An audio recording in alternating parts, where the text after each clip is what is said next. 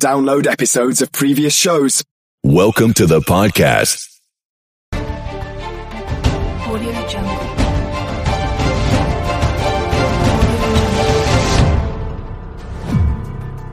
Audio Jungle. With MailChimp, you get a whole lot more than a URL. You get an all-in-one marketing platform to help drive sales. That means you can connect your data to make more informed, smarter decisions, and you get powerful automation tools like our Customer Journey Builder to ensure you never miss an opportunity to turn shoppers into loyal customers. So if you're ready to integrate your marketing and boost sales, get started today at MailChimp.com/smartmarketing. MailChimp, built for growing businesses. With MailChimp, you get a whole lot more than a URL. You get an all-in-one marketing platform to help drive sales. That means you can connect your data to make more informed, smarter decisions, and you get powerful automation tools like our Customer Journey Builder to ensure you never miss an opportunity to turn shoppers into loyal customers.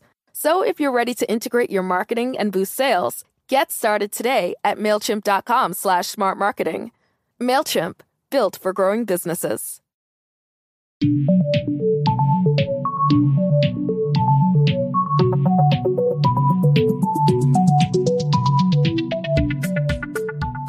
Hi, everyone. Welcome back to the Thinking Crypto channel. I have Alexander Bloom with me, who's the founder and managing partner at 2Prime, which is a digital asset investment firm. Alex, it's great to be speaking with you today. Yeah, likewise. Thanks for having me on. So, Alex, I'm very curious and I want to pick your brain on a lot of things because you're on the forefront of getting investments from institutions and wealthy individuals and so forth. But before we get into that, can you tell us a bit about your background? Where are you from? Where did you grow up? Yeah, it's been kind of a winding path. I mostly grew up in Southern California, and then for part of high school, lived in Arizona. I went to undergrad in Boston. I was in the Peace Corps in Panama for a number of years, which is when I first kind of started thinking about and finding uses for Bitcoin or non-centralized monies to do remittances to the poor. And then most recently, I lived on a hippie commune in Vermont for a couple months, like 6 months, and most recently was in New York City for about 2.5 years, and then moved out here to Denver, Colorado, where I have a home and will be staying for a while. About 2.5 years ago. So. Yeah, it's been kind of all over the place. And I think you asked me, how did I get into crypto, or was that part of the question? Yeah. How did you first discover cryptocurrencies, and how did that lead to creating 2Prime? So after I was in the Peace Corps, where I lived, there was no phone service and no internet, no electricity, but a lot of people still had phones. I was in the Peace Corps from 2010 to 2012. And during that time, while I was away, smartphones really became ubiquitous, but I didn't kind of see that transition. I just came back and everybody had a smartphone all of a sudden. And I just really got to thinking, wow, if you could get phone service out to rural places, there's so many things you could do, including sending remittances, amongst other things. But these people didn't have bank accounts. And so I became very interested in alternative ways to send international remittances. And at the time, Ripple was a solution, and you could send Bitcoin over Ripple.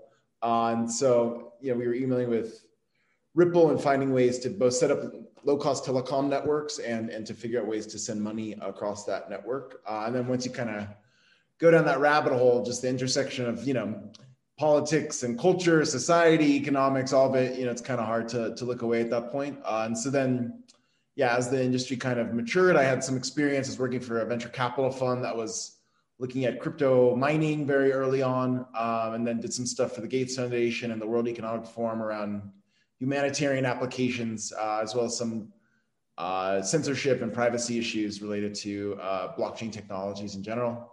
Then when I was living in New York, started a broker-dealer that was raising investment via security tokens. So we were providing both the software side of it and then also doing the fundraising as a regulated broker-dealer in New York. And then some of us that were investors in that created a hedge fund that just kind of focused on the asset management or financial side of it. which I can tell you a bit more about, but that's sort of how I ended up here. Yeah. And I saw in your LinkedIn profile that you're at the Bill and Melinda Gates Foundation, and the work, it sounds like you did some great work there. And I'm curious what your thoughts are on the Mojo Loop, and I think Ripple's involved in that. It's kind of come full circle maybe for you, given, you were connected to Ripple in the early days. So Mojo Loop is was a way to kind of use digital monies, right, to be interconnected or interoperable. I think I don't know that much about it, to be honest, but I think that generally, I guess my experience in the Peace Corps was that there's very motivated and intelligent people that just didn't have access to capital or opportunity, and that were perfectly competent and capable. And I think, to me, that became the biggest barrier. Wasn't that they, couldn't do things or they didn't have ideas. It was that they didn't have the funding to do it. And so it was a major, just impossible hurdle to get over. And so I think technologies in general that open up access to capital and the easy flow of it are generally good. I think, I don't know, to be honest, a lot about Mojo Loop, other than I know that interoperability amongst different, digital or phone-based currencies is an issue, just as it is for some blockchains to be interoperable. And I think improving that system is important. But yeah, I couldn't pretend that I know much about it. Sure. So I have to ask, what do you hold in your personal crypto portfolio? Yeah, so honestly, I have a pretty large exposure to our fund, which is, the main fund is just Bitcoin and ETH, and uses options to hedge downside risk effectively. Or another way to look at it is we make money when things go down while everyone else is losing money. So that's one fund we have, I can get more into. And then the other fund is a yield fund. So is buying a basket of different currencies, but we're just trading spot against future, and also doing some DeFi staking to get around a 13 to 15% annualized yield. Other than that, I invest in some venture funds that they invest in cryptocurrencies directly, or private sales of tokens, stuff like that, especially in the creator or NFT ecosystem. But I have pretty large exposure through our funds, and so the other stuff I own is non-crypto. Got it. So you mentioned for Two Prime, the respective funds, the primary assets are Bitcoin and Ethereum. Are there plans to add more exposure to other crypto assets? Yeah, so the first fund, which is buying and holding Bitcoin and Ether, and then using options to manage downside risk protection, really evolved to manage my own portfolio and my partner Mark Fleury's portfolio. Mark is the founder of a large software company called JBoss that was acquired by Red Hat for several $100 million in 2006. And so both of us were interested in not losing the money we had. I've been through a number of kind of boom and bust cycles in crypto, and it doesn't feel good when it goes down 80 or 90%, and suddenly you're not buying that second house. And so that was the main purpose of that first fund, and it's done quite well. Because it uses options, it's limited by where is there an actual options market, and so right now there's only significant enough volume for the size of fund we are in Bitcoin and Ether. I think that you will see other, top tier digital assets start to introduce a robust options market in the months and years to come. Probably see things on the CME or Deribit as one of the primary venues for options trading. But so if that arose and then that additional currency, cryptocurrency, had some diversification and was doing things Bitcoin and Ether weren't doing, then we'd definitely consider it. But right now, that it's more of a structural limitation than it is anything on our end. Sure. Can you tell us about the assets under management? What's the number right now as far as the dollar, and what type of demand you're seeing from institutional investors? Yeah, so we were trading our own money using this option strategy since the beginning of 2020, and then which is really when any options were available. We opened it up as an outside investment vehicle in February. So we had about 40 million of our own money, and then we opened it up to outside investors should be first, and now we're somewhere in the first one around $100 million. I haven't checked today, but around around that level, which considering things have been down quite a bit the last 2 months isn't too bad. And then we just launched at the beginning of this last month, this yield fund that we, the founder, just put a couple $1 million in to get it started and have started talking to people about, but is relatively small at this time, though there's a huge interest and demand for yield. In terms of, institutions and money managers in general, I think, obviously when things are going up 40% a month, it's much easier to raise money because everyone has FOMO and wants to get into things. But our fund really does well, or sort of like, like raison d'etre is during times when things are down, because everyone's a genius when everything's going up 40%. But to have that downside risk protection suddenly makes a lot of sense when things drop 25, 30% in a month. And so, we've seen, there's institutions or money managers have a very different kind of mindset than the individual retail buyer, in the sense that, the main priority they have is, I don't want to lose my job. And the main barrier to investing in crypto for themselves or their investors is they don't want to look foolish. So like, even if Bitcoin goes up 50%, like nobody gets mad at you if you didn't buy Bitcoin. But if you own Bitcoin, it goes down 80% and someone's portfolio is screwed, it looks completely irresponsible and ridiculous. And so offering a fund to people like that, that's professionally managed, that's led by reputable people that have their own skin in the game, and also has protection against those big downward moves, is a huge comfort to institutions, and it's something they can go to their investors or their investor board and say, hey, like this is a thing I can stand behind. Like I'm not going to destroy my career because I bought Bitcoin or something like that. And so the same, we've seen a lot of people that are, grayscale investors that all of a sudden, like that Grayscale trade isn't looking so good. The Grayscale shares are trading below NAV. And so if there's something that could be risk managed, doesn't have that risk of trading below NAV, or isn't subject to secondary market dynamics, it's also really attractive to people. And we have the same lockup period and similar fees to them. So on the yield side, on the yield fund, it's rather nascent, but obviously things you can find in either trading spot against future or doing DeFi staking of stable coins is so much higher yield than even high risk corporate bonds or anything you can find in public markets. And there's all of a sudden in our world, a ton of new money that's been printed and very low interest rates. And so the prospect that you can get double-digit yield from a place with relatively low risk is really attractive. I think the challenge is just having the institutional kind of checking the boxes of, are you regulated? Do you have a fund admin? Just explaining to people the mechanics of how DeFi works, or keeping track of it to show people, here's what's happened to your money every step along the way. Again, people just want to make sure, they don't lose their jobs. And so that's a process. And luckily we have all those boxes checked, and it's just a matter of time to kind of work through that process with people. That's awesome. What type of individuals or if you want to say institutional investors are using or participating in your fund? Yeah. So one is like, you probably can't give names, but if you can, maybe as far as category, like family offices, things like that.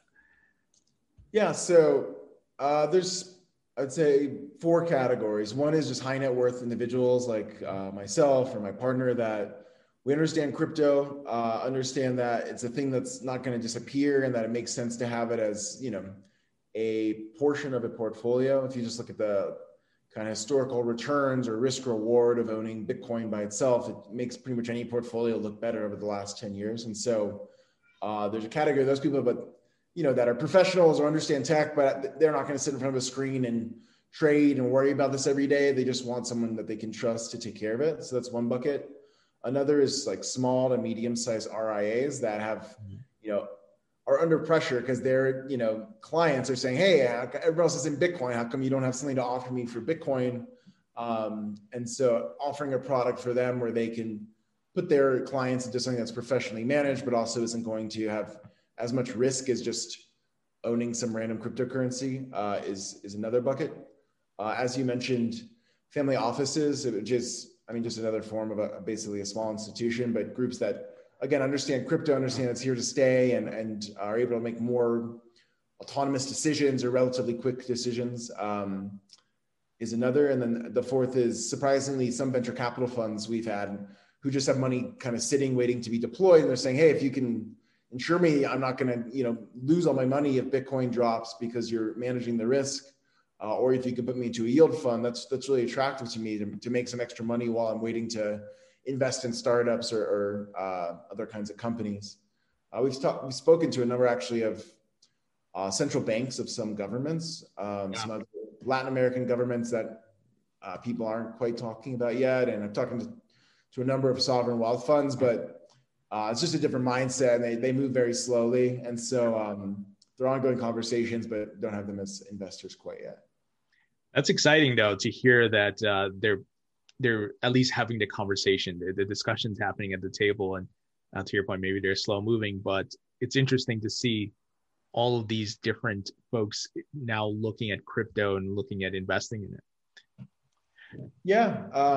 It's just fun. I think there's such a sort of bipolar thinking around it, where some people just see it as this speculative kind of get rich quick scheme. And then you have these diehard people that see it as the only safe possible place to put your money in the world in these conditions. And I think there's a third approach where you just look at what it's done historically. There's enough track record, at least on Bitcoin, that you can say, hey, this thing seems to have some patterns that I can incorporate into a portfolio. And so it just kind of makes sense from a kind of asset management perspective. But there's such a variance of psychology of what Bitcoin is or how it makes sense as an investment. Is it a gamble? Is it the opposite of a gamble? Is it inflation protection? And I think there's still various narratives cohering around those things. So you spoke a bit about some of the strategies, I guess you would call it, or tactics of how you've been able to have success and grow the fund and so forth. Given the current market pullback, are there any insights or strategies that you can share that you guys have been doing? So I guess there's a couple things. One is, on the most surface level, what we do isn't extremely complicated in terms of the goal. The goal is we want to provide protection by puts effectively. I'm not sure how familiar you are with options language, but buy puts or put protection so that we're not as exposed to the downside as you would just owning Bitcoin or Ether outright. But at the same time, we don't want to miss the upside of Bitcoin and Ether. And so what's difficult is not to buy protection or have protection, but because the volatility of Bitcoin and Ether are very high, the expense of buying that protection, of buying options, is very high. And so you could end up spending 20% of your whole portfolio a month just protecting against something moving downwards, which may never move downwards that month. And so the real challenge is making good decisions around, okay, when does it make sense to buy puts? How do we buy them? Can we sell calls to finance those puts in an effective way so that we're not wasting all the money of the fund just buying protection? And so making the good decisions around when we're in high risk volatility environments in both the micro and macro scales, like in the last 2 days, we've gone up, 6 standard deviations, much more than the average, is a good indicator things are going to fall back down. And so even though Bitcoin and ETH seem to behave unlike any other asset, our backgrounds and our CIO's background is in trading public market volatility. So things like derivatives of the VIX, like UVXY or VXX, but highly volatile public market financial instruments. And so the same kind of statistics generally apply to Bitcoin and Ether, that, if things go up crazy amount, they're going to come back down. And the same behaviors are somewhat consistent, and you can find statistics around that stuff.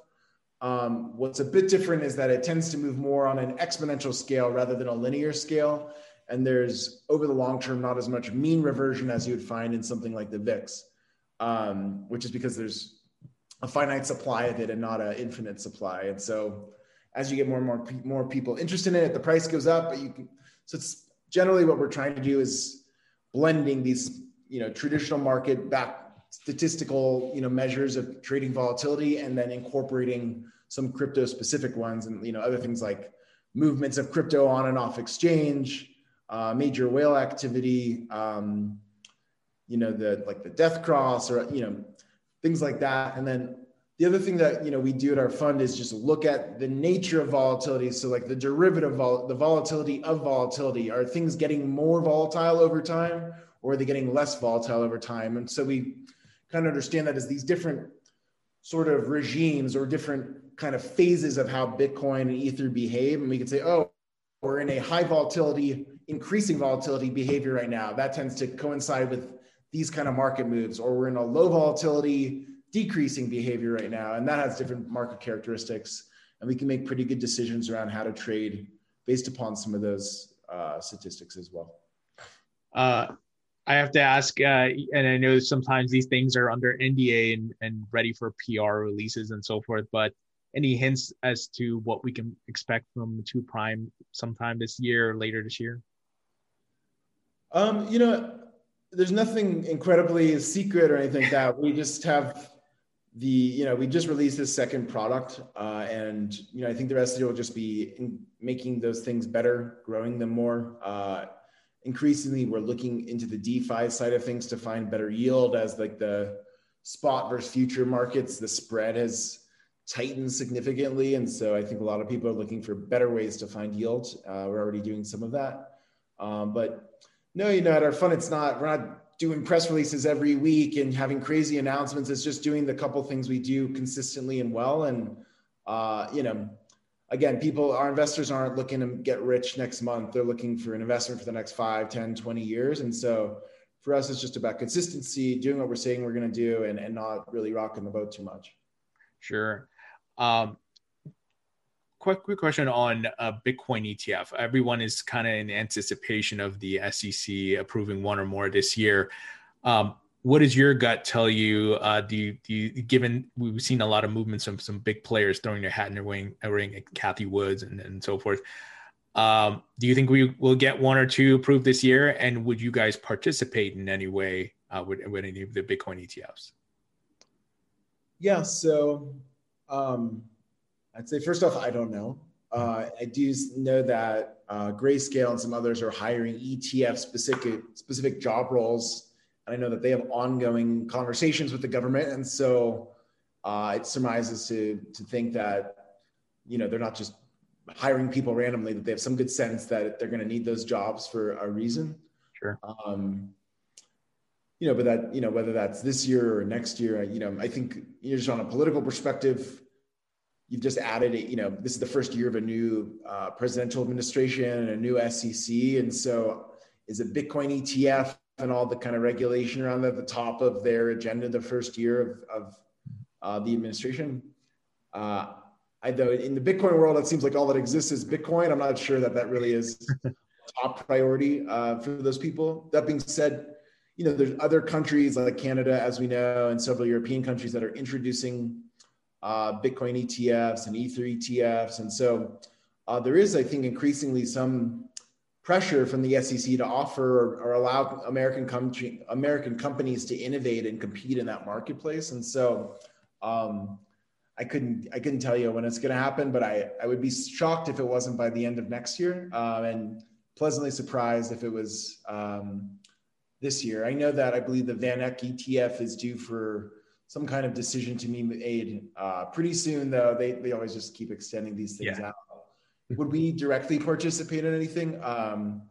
No, not really. I mean, an ETF is just a public way. I mean, the real benefit of ETF is that a lot of public market traders or large investment firms can invest in a product that's regulated up to their investment mandates. We're a private fund, and so we're not really limited or constricted in that way. And so just having a wrapper around a regular Bitcoin, it just adds complication for us. And so, I think we benefit from the rise in price that an ETF would initiate, but we wouldn't directly buy or sell one. Got it. So speaking of price, obviously we've had a correction. Do you feel we are still in a bull market? Some are saying we might double peak Bitcoin might double peak like it did in 2013. What are your thoughts on what's currently happening? Yeah. So, well, again, we just look at statistics and mostly are reacting to the market. We're not trying to make predictions. We're just always trying to maintain protection and capture some of the upside when we can. So on a fund perspective, I mean, we don't know. We can just analyze the numbers. I can tell you, if you look at like the options market, the market is betting on a Q3 and Q4 secondary rally of the price, is where the skew of options, people are buying calls that are, above the current price, suggesting they think the price is going to go up. And that's where the majority of calls are placed currently. And so, I think that's a positive thing. If you look at futures markets, the spread on like 1 month futures is very low, negative or very close to zero right now, which means in the short term, people are guessing it's not going up this month. And 3, 6, or year-long spreads, there's slight contango, or the future is higher than the current spot price.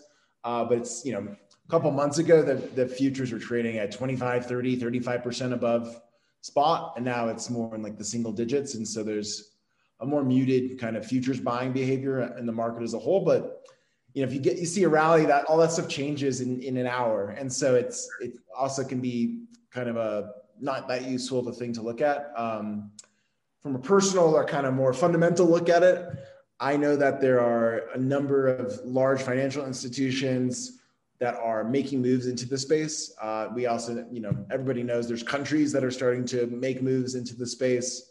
There are a number of additional technical rails for like medium and small size banks to allow people to buy Bitcoin directly through their bank accounts. Things like that NYDIG are working on, for example. And so I think there's still a lot of strong and fundamental changes that are opening up the world economy to be able to buy and trade Bitcoin and Ether, as well as, at some point a Bitcoin ETF will hit the North American, or rather US market. And so I personally think I think we're at the low, or, the 30, 32 is held pretty strong here for a while, and we'll see a divergence upward at this point. But I could also be wrong. It'll either go up or down, though, for sure.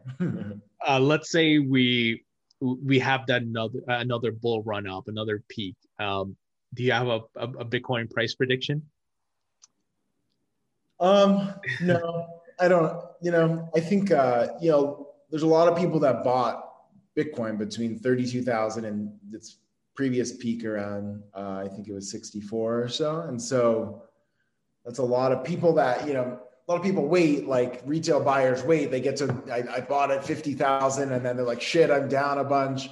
It gets back to 50,000. They just want out. It's been too painful. And so you have a lot of buying behavior. You have to kind of chop through all these basically, ceilings, all these people that want to get out at these various prices. And then, around that 62, 64 price, when the Coinbase IPO is happening, there's a lot of trading activity, which means you might have a lot of resistance there. So yeah, I don't know. I don't think anybody could tell you for sure, but I guess we'll see. For sure. I want to get your thoughts on what's happening with Bitcoin mining. We saw China, I don't know if it's a ban or whatever it may be, but look, the miners are leaving China and they're going to Kazakhstan. Some are coming to the United States. Some are saying this is good because it breaks up the mining pool that was in China. It decentralizes the mining. And it's good to see that the US is getting some of that respective hash rate. What are your thoughts on the whole situation? And look, it's been something that's been considered FUD, but it seemed, from my opinion, from my perspective, it seems like a good thing long term. Yeah. So, I mean, it's not, I don't think it's FUD, right? Like if you have basically the producers of Bitcoin, a major block of them are out of business, or at least severely inconvenienced in what they can do, and need to move expensive equipment and change up operations and move to other countries, register businesses in new countries, find partnerships in new countries. It's not an inconsequential thing. It'd be like, I have a gold mining operation in California, and then suddenly I have to move it to Kazakhstan just because there's gold there. It's not like, that's not just like a minor, no pun intended, minor problem. So I think that, there's like, that's a big disruption, because it's not just like there's miners that aren't making money. Those miners are whole economies in themselves. They're trading Bitcoin, they're making other investments. They feed a lot of other investment firms because that's who they're doing transactions with. They're on exchanges. And so it kind of flows, or it's almost, I guess trickle down or trickle up, but it flows into the whole ecosystem as a whole. That being said, I think that a lot of the miners in Asia are very wealthy. And so, they're going to do whatever it takes to keep making money if they're at a significant enough scale. And it's, a lot of people don't like Taleb in the Bitcoin world, the writer, but this is kind of an anti-fragile moment where, everyone said, Bitcoin, China's going to shut it down and then the whole thing's over, but that's no longer a significant risk to the Bitcoin network. Those that do survive, miners that move out of China, well, they're pretty robust, strong businesses that are now even stronger, that aren't restricted to a current jurisdiction or some kind of sudden regulatory move. Additionally, there's, competition amongst countries to find new sources of revenue. And so, it may not be of interest to China and maybe some other jurisdictions, but second and third tier economies that want new businesses, want new tax money, want new ideas, you want people to rent spaces and pay for electricity. There's always going to be others that are going to be interested in that, and so people will find places to make money if there's profit in it. And then on the U.S. side, I think has increased the portion of the mining hash rate in the United States, and is going to temporarily make mining the per terawatt or per kilowatt, mining more profitable because the difficulty and competition is slightly lower for the time being. And, I think in the long term, medium term, long term, things will recover and become even stronger than it was before. But it's definitely not like an easy path for a lot of those miners. Sure. And along the lines of mining, Elon Musk, obviously, couple of months ago, or maybe not a couple months ago, but he came out and said, Tesla, we're going to halt Bitcoin payments until and then he followed up by saying they will allow payments again once the mining hits 50% renewable energy. What are your thoughts on Elon and all his tweets and shenanigans and memes and all of that, and his stance on what's happening? Yeah. So, I think a number of things. One is, it's not like electricity and energy isn't bad. What's bad, for most of us who believe in global warming and the earth getting hotter every single year, is the proliferation of fossil fuels or carbon emission into the environment. And so there's no problem. Like, the human progress is directly correlated to the amount of energy that we produce. And so the problem isn't that Bitcoin uses energy. The problem is that some of it comes from non-sustainable sources. I think generally, Bitcoin, the main expense to miners is their, fixed cost of electricity, and renewable energies just happen to have lower fixed costs. And so there's an incentive to find cheaper sources of energy, or even innovate around some of that. Like, there's another Denver company, Crusoe Energy, that helps people, oil miners, instead of doing natural gas flaring, convert that into energy and mine Bitcoin with it. And so that being said, I think that people in the crypto world want to be like, oh, this is complete bullshit. Like, all Bitcoin can ever do is save the world. And the reality is it uses up a lot of energy. I guess it's a question of what you think Bitcoin is, kind of going back to that, bipolar perception of Bitcoin either being really valuable and important or just a speculative asset. If it's becoming the global reserve currency, then if you compare it to the energy costs of what the US dollar takes to keep an operation and all the oil and petrodollar implications of that, Bitcoin is a tiny, tiny fraction of the energy expenditure. If you compare it to just some kind of speculative thing, then it seems like a crazy waste of energy. And so I think some of it is a perception issue around the importance or significance of what Bitcoin is and what energy expenditure is reasonable.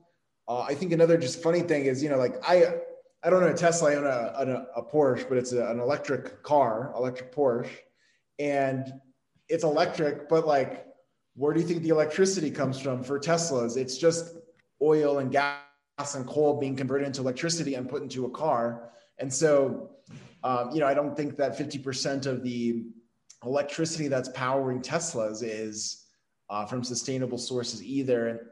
But, there's societal and cultural acceptance of the value of electric cars and, electric vehicles and Tesla as a whole. But in reality, it's pretty much the same problem and the same sources. I think other than that, I think, I don't know what goes on behind the scenes at Tesla, and I don't know Elon Musk, but I have a feeling it wasn't just his own decision, or, to be a renewable energy company, and you probably received a lot of pressure around doing some kind of stance or reform around the value of Bitcoin. The last point I would make is just that, it really speaks to the nascency of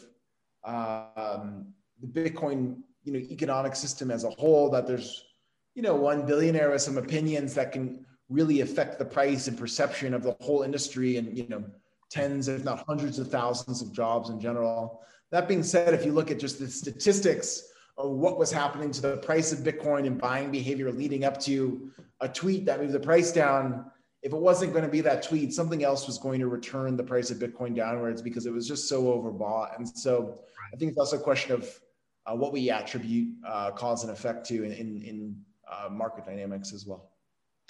Yeah, to your point, and some people were saying we kind of overshot a little bit, looking at previous market cycles, the run up was just so strong and it was due for a correction for sure. As far as US crypto regulations, and I don't know what it's kind of along the lines of Bitcoin ETF. It seems like Congress, and there's different lobbying happening and a need for more regulations. And this, under the SEC, there's the Bitcoin ETF approval, and there's also, they're handing out lawsuits, and specifically one to Ripple over XRP, which a lot of people are looking at. What are your thoughts on the whole situation? There's a lot of things on the SEC's plate. It seems like Congress is moving in the direction of proper crypto regulations, and I'm not sure if you have any thoughts or of anything happening that you can share. Yeah, so I think generally, regulation is it's funny just to observe a digital asset that's whole kind of existence was based upon not being subject to government decisions and centralized financial systems, then coincide with the regulator, who's basically the referee of the centralized financial system, trying to wrap their heads around it. I would say that they have a really difficult task. It's just like trying to shut off the internet. There's no flip switch for Bitcoin. I mean, the biggest flip switch was probably China being able to shut down miners, and that, it's not sufficient. So I think it's a really difficult task, and just at some level, an irreconcilable mismatch of goals and values. That being said, I think that for mainstream adoption, most of the money isn't individuals speculating and trading stocks in Bitcoin. Most of the money is massive institutions with massive regulation, that are basically extensions of the government. And they can't, even if they think Bitcoin is the best investment, and they would be crazy not to do it, if it's not regulated in a way that's going to pass muster at these large institutions, they're not gonna be able to do anything. And so, regulation has to happen for adoption to occur. And it's, really an amazing thing that Bitcoin's gotten to the point where it's annoying enough to people that it needs to be regulated. There's so many things that aren't regulated that are problems because nobody cares about them enough. They're not big enough problems for the government to take notice. For us, we trade only Bitcoin and Ether. They're regulated as commodities in the United States. And so it's pretty straightforward regulation. I'm not worried the US is going to make Bitcoin illegal tomorrow. I think that's well past at this point. On terms of the Ripple side, that comes down to securities law regulation. And I think that's really difficult. Again, you've created something that can be scaled and distributed and sold without any kind of, filing with the SEC, and there's just a technological possibility to do that. And the technology goes way faster than any regulation or rule. And the regulator looks back and goes, oh, that wasn't allowed and you shouldn't have done that. But they never tell you in advance. Right. And so it puts companies and entrepreneurs in a really difficult position, because you're always worried you're in trouble, but you'll never find out till after you do the thing wrong. I think in the case of Ripple, I can't speak to the specifics of the ruling or the current kind of dispute amongst things, but I'd say that it does seem like the rules have been unfairly applied to different places, and it's just a difficult position. I think also the Ripple's just been selling tokens into the market. I mean, that's their business, is they sell tokens and profit from it. I don't think they're doing a lot of good for many people other than the owners of Ripple. And so, I think it's, the SEC also is trying to protect. I mean, the SEC is fucked up. Like the rules around how they try to protect people are anachronistic rules from a time before technology where it was today. It's like the accredited investor rule. It says if they have $1 million net worth or income of $200,000 over the last 2 years, it's a very gross tool to try to decide who is financially sophisticated and who wasn't at a time when tech and sophistication were very different than they are today. And so you end up having basically the best investments, the most successful ways to get yourself out of poverty or middle income, middle class living are barred from you. And so that seems incredibly unfair. You have technology, software developers who are building these protocols that are so much more sophisticated than most of the investors that have the money to buy these things, yet they're barred from owning or trading the thing. That seems completely absurd. And so I think you have this, I don't think the SEC is out to like screw people, but I think that they're a large institution trying to keep up with innovation that is well past what they can do. The last thing I'd just say about regulation, similar to what I was saying about mining, is there's also competition across different jurisdictions. And so there's, regulatory arbitrage where you have places like Luxembourg or Malta or the Isle of Man or Kazakhstan or whatever that they're ready to take some risks. They're ready to open things up because they want to grow their economies and they don't have as much to lose as a tier one economy like the United States. And that's kind of the history of time, is you have like incumbent businesses, incumbent leaders, even incumbent rulers of, tribes. And then the upstarts and the innovators are willing to take risks, figure new things out. And they at some point usurp or at least threaten and force the incumbents to change their behavior. And the same thing happens with regulation. And so, the US will have to adopt and overcome things or be left behind. And increasingly, as Bitcoin and crypto world becomes the financial rails of the whole world economy, it just can become increasingly significant for them to figure it out. Sure. A couple more questions and we'll wrap it up. I want to get your thoughts on NFTs and if, at 2Prime, eventually you guys might look into that part of it, if it makes sense for your fund. But what are your thoughts on the rise of NFTs?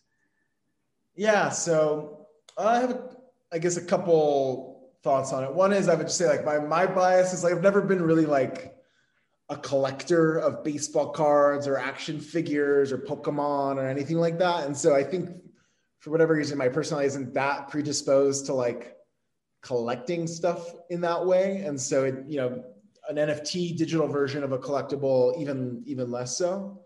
That being said, I think also when we talk about NFTs, there's people are talking about different things sometimes. Some people are just talking about pictures, right? Like pictures or visual graphics that are tracked as a digital unique identifier. But there are other, really, like Walmart, for example, has tracked individual pieces of lettuce through a supply chain so that if there's a salmonella outbreak or E. coli, they can say, oh, it came from this farm. They don't have to recall all the lettuce in the whole world. They can be a little bit more efficient. To me, that falls under the NFT technology bucket, but I don't think those people are talking about that. And so I think the ability to use a immutable ledger to track items, unique items through a supply chain or through some kind of financial ecosystem, whatever, I think is tremendously valuable. I think though, the easiest places to introduce NFTs are in culture because it's not regulated to sell a piece of art. It is heavily regulated to track food products through a supply chain. And so, the barriers to entry to selling your art and making some money are much lower. And so that's where we see things happening first, or that's where we see the kind of outside success. And then anytime there's a place to make money and make it quickly and there's some mania, you're going to see legitimate actors and you're going to see corrupt ones, and you're going to just see every kind of people entered into that space and try to, play their role in it. And I think just like we saw with, the ICO, I friend of somebody I really respect said, NFTs are just ICOs with pictures. I think that's a simplification, but in the ICO trend, generally that's kind of a nasty word now, an ICO, but there was a lot of great companies that still are around today that came from that, and most of them withered and died away. And that's just the nature of business innovation. I think though, where you run into issue is when you have individuals with very little kind of familiarity or in states of financial desperation that are trying to get in on this and losing, money and being taken advantage of. And I don't know though, like you can't protect everybody from everything. Like what's the opposite? You just don't have NFTs or innovation, and then we never, move forward. And so I don't know what the right way to treat or regulate that is, but it's going to be imperfect, whatever it is. And so other than that, I'd say I'm an investor in a creator economy fund that invests in NFT tokens like Rarible and companies like that.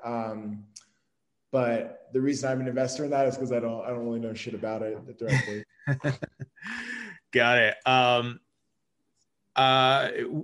This is kind of a loaded question, and you could do your best to answer it. But given that obviously you're investing in the crypto market, where do you see cryptocurrencies within 3 years? Do we have mass adoption? People are using it to, or spending it, and you can more businesses are accepting it, things along those lines? Yeah, so I guess it's a question of like, what is the goal of digital assets? I prefer that term over cryptocurrencies, because I think cryptocurrencies is not the right name, right? Like, I don't think the goal has to be that it replaces the dollar. The dollar is one like very specific financial instrument that doesn't really change in price. And so I can trade goods and services for it because it's not going to have volatility.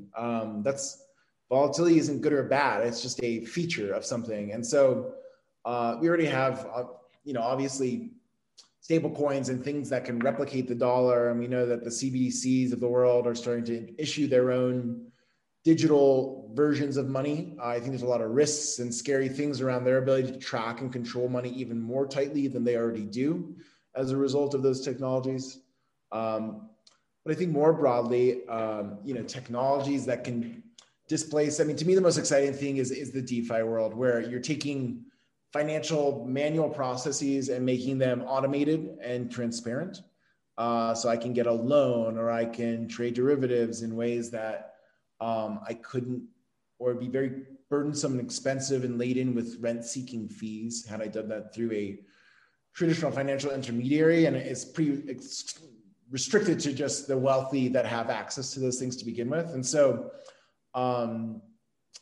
I think those things are going to continue to proliferate and grow. I think the foundation of all this is Bitcoin and Ether, and I think that they have a strong future ahead as well. And along that path, I think there'll be a lot of mistakes and issues. I think I don't know. And it's also, we also see for the first time governments starting to bring Bitcoin into the fray as, legitimate, recognized, in the case of El Salvador, basically a currency, even though, I don't think people really treat it that way. Sure. That's interesting. And so I think that, it's not like, I guess, I don't know what the stage would be when like somebody says, okay, the US government is using Bitcoin instead of dollars now. I guess that would be like the ultimate, like mind-blowing, victory. I don't imagine that happening ever. But I think that a lot is changing, and it's definitely putting pressure on banks, pressure on intermediaries.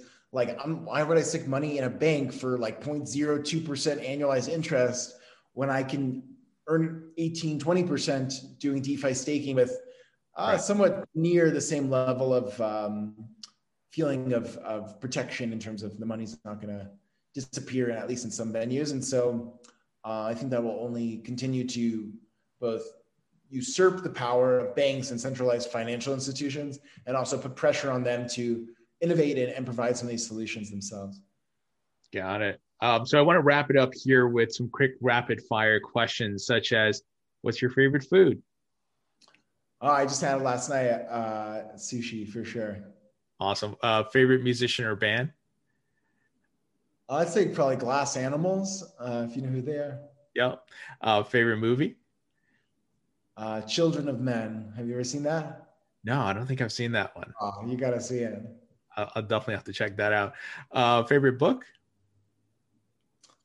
Probably this book I'd say, well, in terms of, I mostly read nonfiction now, but there's a great fiction book called Never Let Me Go, which is like, it's about the lives of these like people who are clones of humans, and their whole reason to live is to be organ replacements for like the regular human, but it like follows the life of these clones as they like fall in love, and then they like die and have their organs taken out. And it's like incredibly painful and sad story. And then, I've read a lot of different nonfiction books that I have found beneficial as well.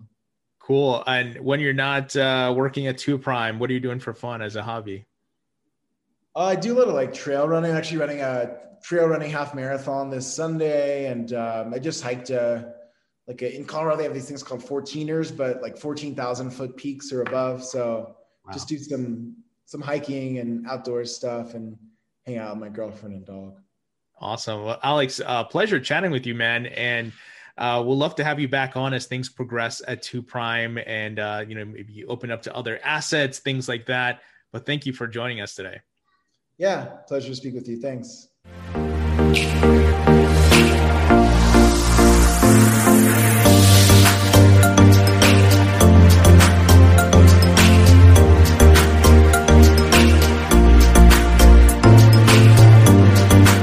With MailChimp, you get a whole lot more than a URL. You get an all-in-one marketing platform to help drive sales. That means you can connect your data to make more informed, smarter decisions, and you get powerful automation tools like our Customer Journey Builder to ensure you never miss an opportunity to turn shoppers into loyal customers.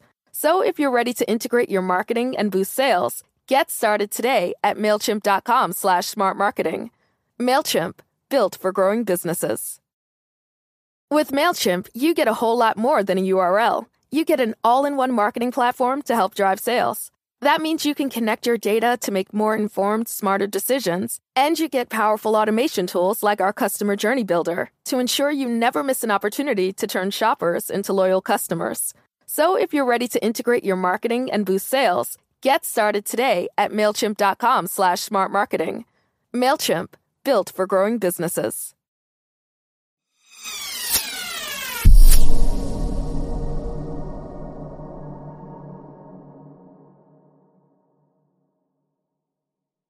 Please follow us on Facebook and subscribe via iTunes. Next, West Coast Cookbook and Speakeasy with Chef Justice Putnam. Netrootsradio.com.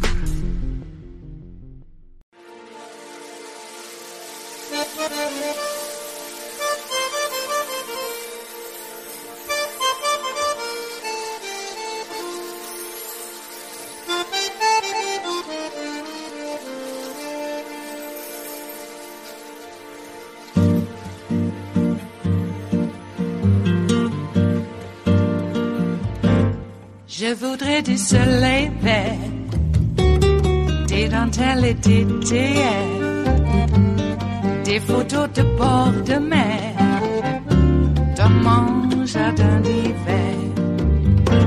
Je voudrais de la lumière, comme en Nouvelle-Angleterre.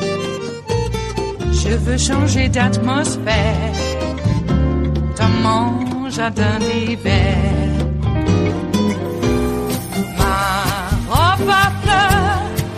Sous la pluie de novembre, tes mains qui courent, je n'en peux plus de t'attendre. Les années passent, il est loin, je tombe. Nul ne peut nous entendre. Je voudrais du Fred Astaire. Welcome back. Earlier this hour, we talked about some of the issues surrounding the pandemic and the immense challenges facing Americans, and that topic plays into this next segment as well. The National Urban League is out with its 2021 State of Black America report. The data shows higher rates of unemployment, lower household incomes, and the crushing burden of housing costs left Black Americans uniquely vulnerable to COVID-19 means economic fallout. Joining us now, President and CEO of the National Urban League, Marc Morial. Also with us, host of MSNBC's Politics Nation and president of the National Action Network, Reverend Al Sharpton, and professor of the Lyndon B. Johnson School of Public Affairs at the University of Texas, MSNBC contributor Victoria DeFrancesco Soto. Marc, I want to start with the lead lines out of this report, especially pertaining to COVID. The housing crisis really screams out to me, but let's start with actual COVID numbers and then how Black Americans are faring in this report. Thank you. Good morning, Mika, and good to be with you. We focus in this report not only on what the status of Black America is, but on what we need to build a more diverse, equitable, and inclusive America. So this report talks about the direction we need to take. But let's contextualize it this way. If you combine the Great Recession and COVID resulting economic difficulties, Black America has taken a tremendous hit in the first 20 years of the 21st century when it comes to wealth, income, and especially now coming out of COVID, the disparities that were exposed when it comes to the health of Black Americans. So we come out of this 2020 with tremendous challenges. We know the challenges of voting, the challenges of policing, but the economic challenges are just as stark. The challenges with respect to health are just as stark. In this report, we try to focus on what we can do, what policies, what actions, what solutions are available. Mr. Mayor, it's Willie Geist. Great to have you on this morning. You were the two-term mayor of the great city of New Orleans. I'm curious for your view and how it fits into this report of this tension we're seeing right now on the real need and the desire for police reform, but also rising crime in our major cities just over the last year. How do you see that playing out, and what are some of the solutions you're looking at? You know, Willie, there has to be balance between police reform and justice on one hand and public safety. It would be a tragic mistake if, facing the gun violence spike we've seen, that we went back to what took place in the 1980s and 90s. Over-policing, mass incarceration, stop and frisk. No, we need to deal with the underlying causes of gun violence, easy access to guns. We need to take this opportunity now that cities have money from the American Rescue Plan and put young people to work in communities. Let's raise up the largest youth jobs and young adult job initiative in American history. That is something we can do, but you have to have trust between police and communities if you're going to prevent gun violence, and you've got to get off the seat and change the law so that easy access to guns is not the reality across America. So we've got to balance all of these things, Willie. The old solutions will not work. So this is a time for us to speak up and not allow the polarization that occurred in the 1980s and 1990s to dominate the discussion. It is important to do both. And you hear the Democratic nominee for mayor of New York, Eric Adams, speaking about something I learned when I was mayor. You have to balance. We put investments in summer jobs, in summer camps, but then we also reform policing to a community policing model. It's got to be balanced. You've got to do both, and you've got to recognize that without doing both, you're going to repeat the mistakes of the past. Rev Marc brings up the name Eric Adams. You and I were just talking about him, the Democratic nominee and likely next mayor of New York City. Fascinating that in this era of marches and activism about police violence and the need for change and police reform, that New York City just elected a former New York City police officer, perhaps to be its next mayor. But Eric comes with a balanced resume. He's a former New York City policeman, but he's also one of the founding members of the National Action Network 30 years ago when I started it. So he has been involved on both activism and police reform, the balance that we're talking about.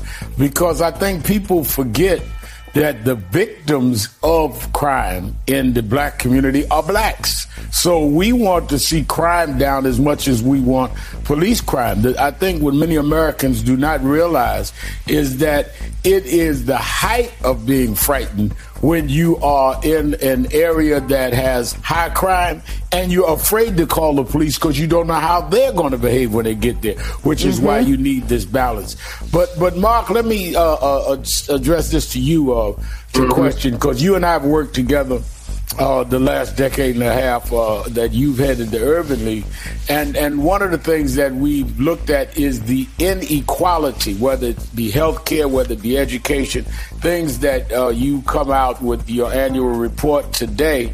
And as we met with President Biden last week around voting, I think that part of the challenge that I want you to address is how to get government to understand, since there is this inequality, there must be a disproportionate investment in repairing the damage. You can't give us equal resources and equal attention when we're in an unequal situation.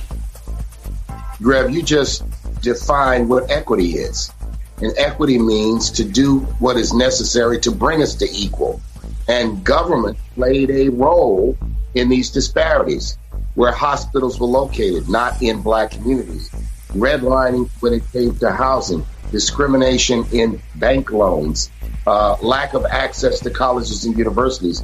Government policies were a contributing factor to the inequity or the inequality we face. So government has a role and a responsibility to do more, to do the extra, to undo these structural, if you will, inequities that we see. And I think you define it well, that they've got to do more. Now, President Biden's budget plan and his infrastructure plan, I believe, hold promise as an investment, the beginning of a reverse of what we've seen all too often, for the most part, with the exception of the American Recovery Plan over the last 20 years, which is a systematic continuation of the policies of disinvestment in African-American communities and Latino communities, in urban communities, big and small. And that's why we've got this wide wealth gap. We've got this wide Americans who once considered themselves even middle class, having a hard time paying their mortgage, paying their rent, and basically keeping their head above water. So this is an emergency situation for the nation. So I'm looking at that graph that was just up about lack of access, computer access. Victoria DeFrancesco Soto from the great University of Texas as a professor. I know this is profoundly of interest to you. And I know you have a question for Mark about just access overall to education as it pertains to black communities. I do. Thanks, Mika. And Mark, I really appreciated how you highlighted the fact that what we are seeing in our communities of color is layered on top of the Great Recession, which set our communities back so far, and it took us so long to recover. And then looking at the latest jobs numbers, right, we saw that the U.S. as a whole is at 5.96%. But when you look at black folks, we're looking at over 9% unemployment. So can you talk to me about what the plan is to regain employment, not just in the short term, trying to get back some of those jobs, which we know are low quality jobs, but how do we set our communities of color on track for medium to long term gain? So we're not just surviving, but we're thriving. What are the tools that we need and that we need to press our government officials to move forward? So thank you for the question. There's a part of this where I embrace what is fairly conventional thinking. That is that we need to invest more in education and training targeted at communities of color, for better paying jobs in technology, jobs in construction, jobs in careers that have increasing, if you will, levels of income and levels of wages. But in addition to that, corporate America and employers have to look themselves in the mirror and say, we have engaged in systemic discrimination for the most part. You look at the mid-level and higher up jobs in many, many industries. They're not diverse at all. So we've got work to do. So I want to see a real commitment from those who hire to do a more aggressive and assertive job in recruiting and hiring African Americans and other people of color. So that's number 2. I think number 3 is the president's leadership and the leadership of the government in highlighting racial injustice and in holding up racial justice as one of President Biden's operating pillars. I think the moral power, but also the enforcement powers of the EEOC and the Department of Justice have to be in play to purge this nation of this long-standing racism. So there's much we can do. And the idea is, do we have the will to do it? It is Thursday, the 15th of July of 2021. And you are in West Coast Cookbook and Speakeasy. I am your chef de cuisine, Justice Putnam. Gunner the English Bulldog is our snoozing sous chef. And our daily special is Metro Shrimp and Grits Thursdays, a little bit of jambalaya, a little bit of spice in your life. Well, we've made it to Thursday, and we still have Blue Moon Spirits Fridays ahead of us, so a lot could happen between now and then, and it always does. Though, now it is, and I'm just a small reminder, I know we're 7 months in to this different year, but it does feel different than it was last year. Not just because Donald Trump is no longer president of the United States, but also because, well, actually, I was going to say it's different from the pandemic was last year. And then I started looking at those totals, the infection rates in the last week, and it doesn't look good. But one good thing is that quite a few of us are vaccinated, and if we could just overcome the terrible brainwashing and propaganda and to be anti-vax, this vaccine hesitancy, that's pretty much a polite way of saying that people have been brainwashed. Okay. We reported yesterday about Tennessee stopping all outreach programs, information programs about every vaccine for every disease, until we can find out what the hell is going on.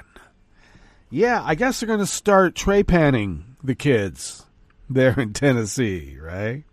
Bleed them to get rid of the humors. We're going to have a Scopes trial. We are going to have a Scopes trial. And it's going to go to the Supreme Court. And guess who's there? Barrett. Oh, boy.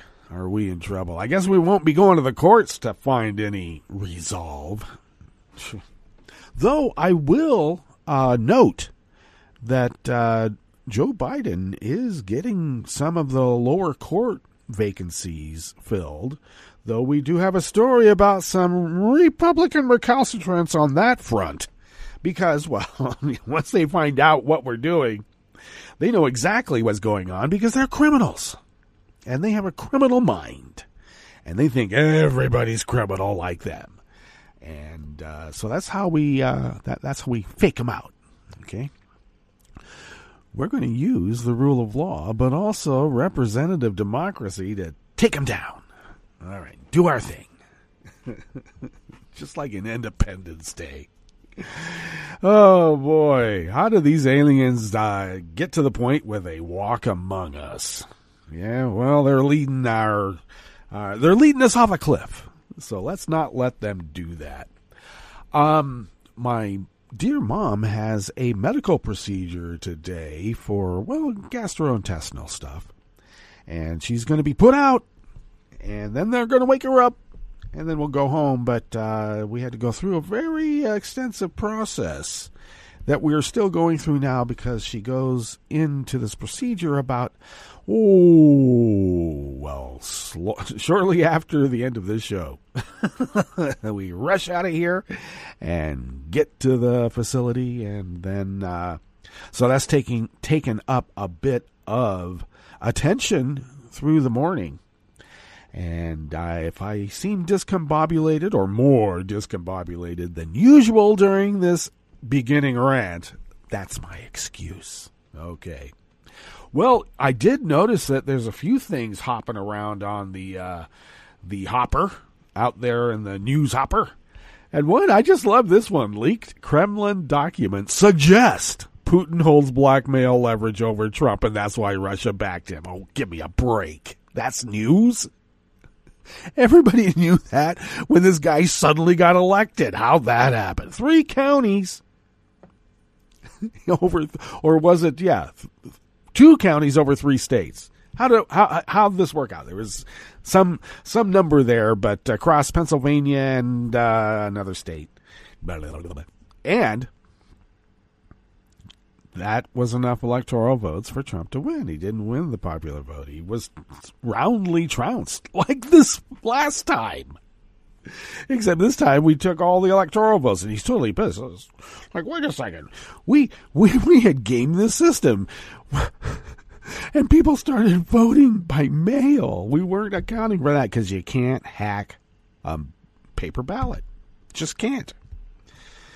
So, that's interesting, treating it like news. Well, wasn't that supposed to be in the Mueller report, but they weren't able to go there because of, obstruction by Donald Trump?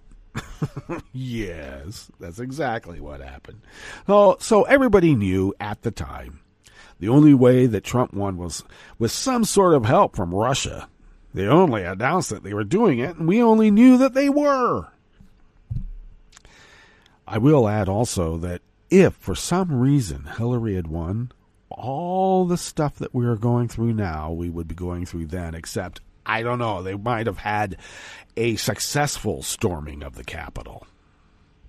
Okay? That might be the only difference. Oh, so we have General Miley coming off like Antifa. And I'm not joking. Okay, because, as much as I love Antifa, because they're an amorphous organization with really no titular head, things aren't as well organized as like with the Proud Boys, the 3 Percenters, the Oath Keepers, constitutional sheriffs, and every other Nazi in America. Those efforts have it all planned out. Okay? They are, Nazis are pretty much social engineers. I mean, they only proved it in Nazi Germany. Boy, they had an engineering mindset with what they were doing then, and it pretty much worked for them until we kicked their ass. Anyway, General Miley might be Antifa for real, because it took 4 hours for any kind of response. I mean, couldn't Miley have sent... I know, Posse Comitatus, I know. But there were some troops mustered just across the Potomac. All they had to do was get there. All they had to do, they were ready to go. Everybody was in the trucks. Give us a word. So Miley could have put some pressure to bear on the appropriate officials that were holding things up. Like maybe Michael Flynn's brother. We still don't hear about that. And every now and then, I come across a post by the Vindmans. Or Rachel Vindman, the wife. And I think about those brothers. The one brother had truly nothing to do with what Alexander did, except they're brothers, twins. But he got kicked out also for being a patriot in a Nazi regime. A patriot to America in the attempted Nazi takeover of America. And somehow Michael Flynn's brother's still there, and he's like, I don't know, a Zelig. He's always there. Nothing happens. Okay. So, I'm glad that I'm glad that General Miley is coming out and expressing the alarm that they felt at the time. But he did, for some reason, walk down out into Lafayette Square when Trump had the military kick out and violently manhandle peaceful protesters, church people. Kicked him right out. In fact, people from the church that he commandeered manhandled them and kicked him out of the way so he could hold a Bible upside down. Like he's some sort of God on earth. He's not the manifestation or a representation of God on earth. He's actually God on earth. Representation of God. Well, no representation. We are. And that's the kind of person that 70-some-odd million people voted for. And now they're all willing to die for him like at Jonestown. There's a story of a guy who did not want to take the vaccine because it might have made Trump look bad. Okay? And here I am arguing that these people don't care about anything but themselves. They can't understand what it is to do something for a stranger. On the other hand, they think they know Donald Trump, and Donald Trump knows them on a personal basis in their hearts. I have a personal communion with Donald Trump every time I pray. Wow. So that's how religions start. Yes, that's exactly how religions start. As Jim Morrison said, you can either start a religion or plan a murder. It's all the same thing. Jesus. Okay, I got all that in, didn't I? Yes, I did. Well, what's on the rest of the menu here? Because we, of course, have a curated part of the show. What's on the rest of the menu? At the top, the National Urban League released its State of Black America 2021 report, but you just know the GOP will deride it as critical race theory. Because it is. On the rest of the menu. No, it's not. But it addresses a lot of the things that show that there's a really bad systemic issue of race in America. Shocking, isn't it? Yes, it is. On the rest of the menu, Senate Republicans go after the Biden judicial nominee to the U.S. Second Circuit Court of Appeals. Why? Because she opposes voter suppression. She cannot be objective on this Nazi takeover of America. You know what? This is what happens when you don't punch a Nazi. Okay? Just saying. Oh, which reminds me. Even Lynn Cheney punched a Nazi. Jim Jordan came up and said, here, we got to get the little ladies out of the way of the aisle. Give me your hand. I'll guide you. And she slapped him up one side to the other and pretty much tapped him out. Good for Lynn Cheney. But I still wouldn't trust her. A GOP report says that responding to racism and sexual assault in the Navy weakens combat readiness. Because you need those guys all pumped up and ready to rape. And right-wing intellectual heavyweight Senator Tommy Tuberville wonders why trans athletes can't just have a separate but equal team of their own. Tuberville.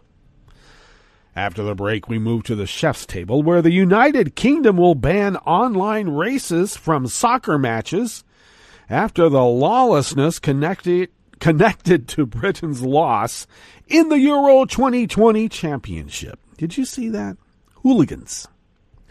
And the Bosnia intelligence chief has been detained in a money laundering scheme. All that and more on West Coast Cookbook and Speakeasy. Bon appetit.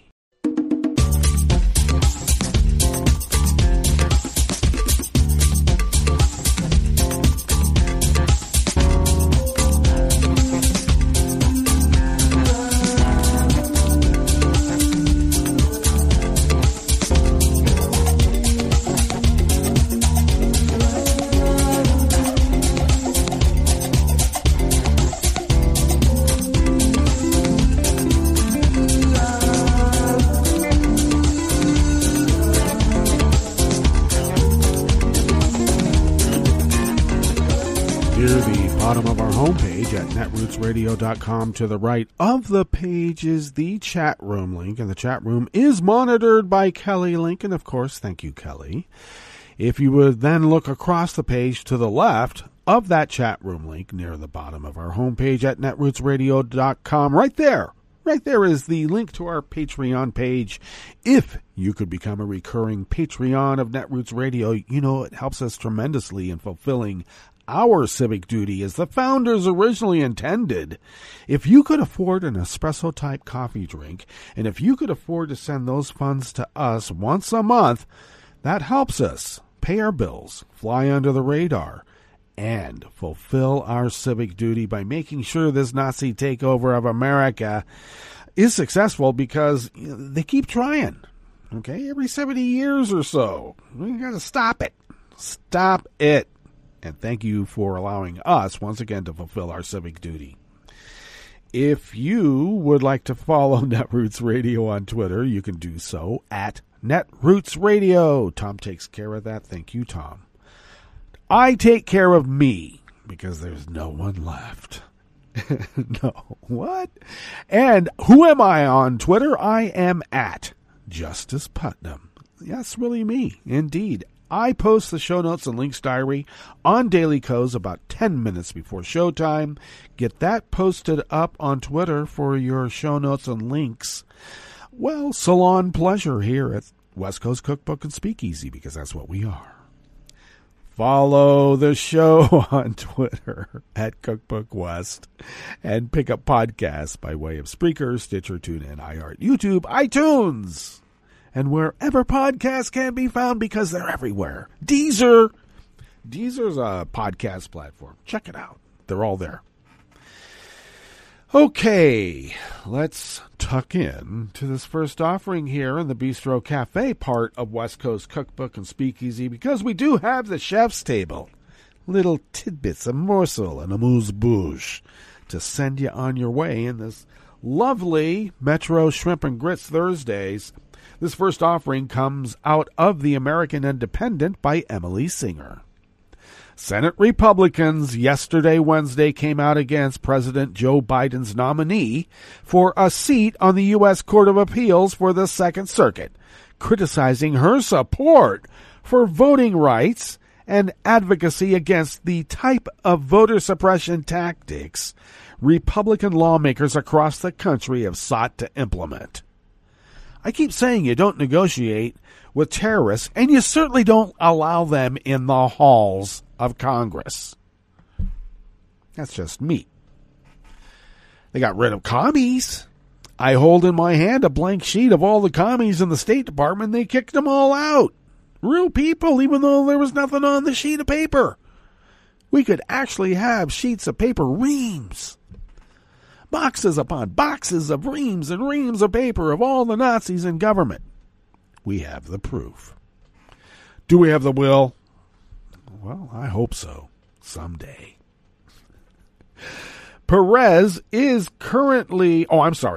The senator said during a judiciary hearing on the nomination of Myrna Perez that she would not be able to rule impartially on voting rights issues if she were seated on the court. Because that's how it is in America. We are all on the side of representative democracy, and those who aren't are called Nazis. Nazis don't like representative democracy. They hate America. Perez is currently on leave from her role as the director of the Brennan Center for Justice's Voting Rights and Elections Project. Oh, my God. Where she analyzed and criticized voter suppression laws that have been passed by GOP-controlled state legislatures in the wake of Trump's loss of the 2020 presidential election. So I suppose the insurgency continues. Yes, it does. Cruz took issue with Perez's advocacy against voter suppression laws. You have waged litigation campaigns and opposed voter ID laws. You have opposed voter integrity laws. You have opposed prohibitions on ballot harvesting. You have advocated for felons being able to vote, Cruz said, calling her a radical activist. Really? Senator Marsha Blackburn, oh my God, said she didn't believe Perez could be neutral, saying, Myrna Perez is too busy being an activist to concentrate on being a Second Circuit judge. Blackburn tweeted, sharing a video of her questioning of Perez.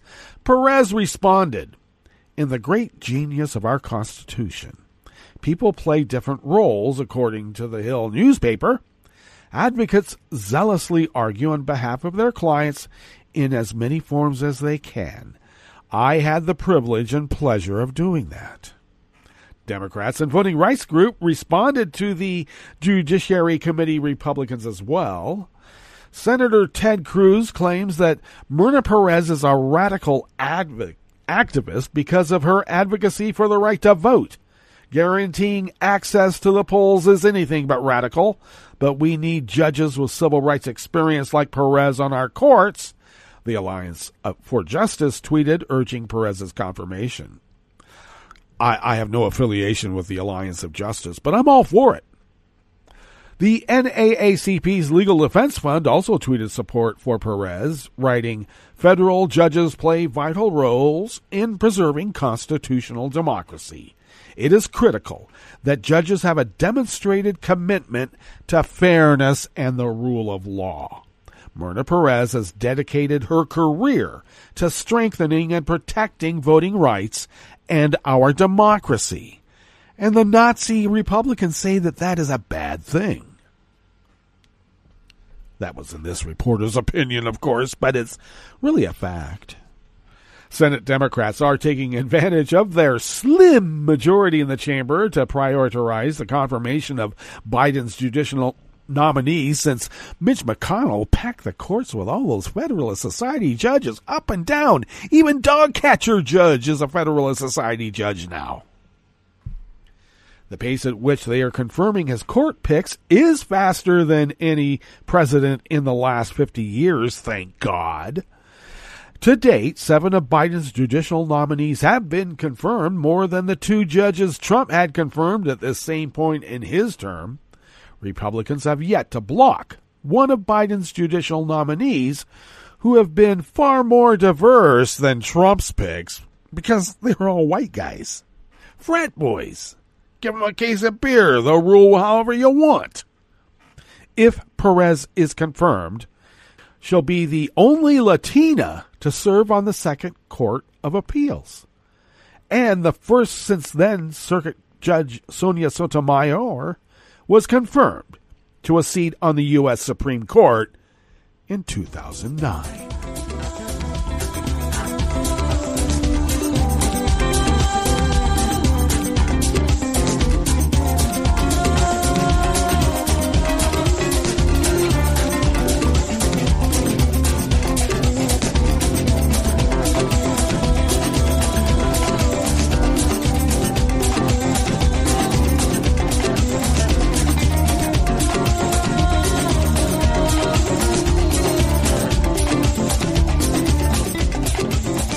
Israel of the American Independent brings us this next offering here in the Bistro Cafe of West Coast Cookbook and Speakeasy. Republican lawmakers are pointing to a report released on Monday to suggest that the U.S. Navy under President Joe Biden is too focused on combating racism and sexual assault to be effective. The 22-page document called A Report on the Fighting Culture of the United States Navy Surface Fleet was released by Senator Tom Cotton, Republican Nazi of Arkansas, and GOP reps Mike Gallagher and Jim Banks and Dan Crenshaw, the one-eyed goon from Texas. The first page of the report says that it was written by 2 retired military officers and conducted at the direction of the 4 lawmakers. Was one of those retired military officers One-Eyed Dan? The report's executive summary calls it a strictly nonpartisan exercise in congressional oversight. Most of the fewer than 100 interviews conducted for the study took place under the Trump administration. Yeah, where they had Fox News on all the time.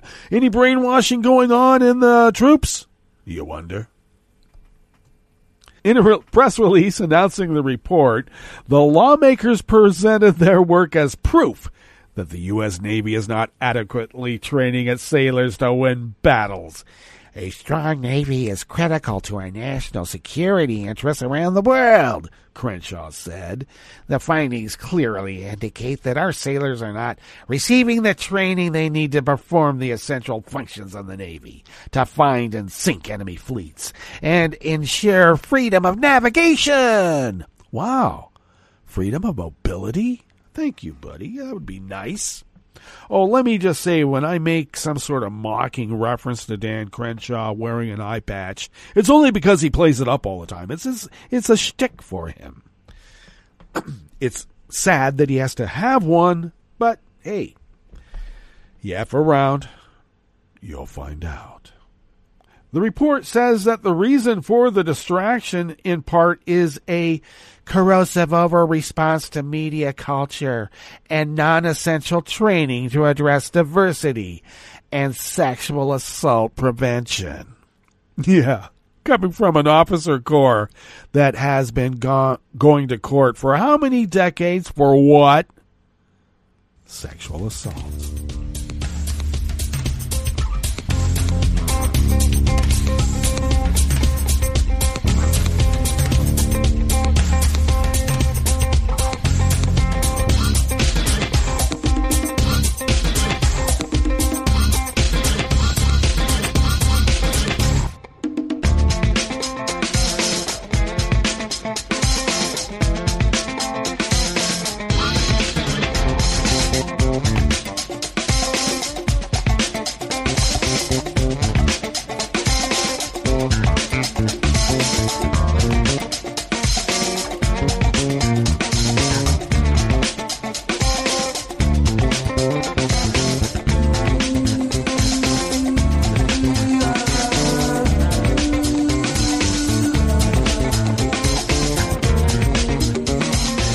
Casey Quinlan of the American Independent brings us this final offering here in the Bistro Cafe of West Coast Cookbook and Speakeasy Metro Shrimp and Grits Thursdays. A U.S. senator who has repeatedly challenged transgender equality recently proposed the idea that transgender students compete on a team of their own rather than with those of the same gender. During a hearing on Tuesday for Catherine Lamont, President Joe Biden's nominee to lead the Office for Civil Rights at the Department of Education, Tommy Tuberville asked whether transgender athletes couldn't have their own separate team instead of playing on the team of their gender. Lehman previously worked in the same position for which she is now being considered while under the Obama administration. During her time in that role, the administration released a Dear Colleague letter that provided schools with guidance on issues of transgender equality. The letter stated that when a school provides sex-segregated activities and facilities, transgender students must be allowed to participate in such activities and access such facilities consistent with their gender identity. The Trump administration dished those protections in 2017, but the Biden administration has since rolled out numerous executive orders, memorandums, and proposed rules to fight anti-trans discrimination, including discrimination against transgender youth in education. Tuberville claimed that the Obama administration had changed a couple processes during Lehman's time there, suggesting that, as a result, he was getting complaints from constituents about this transgender problem. Now we're letting transgender athletes involved dressing in the same dressing rooms, using the same restrooms. That's gotta be an answer to this, he said. Given your record, Ms. Lehman, do you believe that allowing transgender women to compete in women's sports should come at the cost of discrimination against biological women? Lehman responded, the promise of Title IX is that no one person shall be subject to discrimination on the basis of sex. So I would not countenance discriminating against any student in the context of Title IX if I were enforcing Title IX. It protects everyone. Of course, Tuberville doesn't like that. And I would argue Tuberville doesn't even know what the hell she's talking about. All right, let's get to our break. And when we get back from that break, we will go through weather from around the world. And we will finish up with the stories that we've curated for you today. You are listening to West Coast Cookbook and Speakeasy. And we will be right back. You are listening to netrootsradio.com. Please hang up and try again.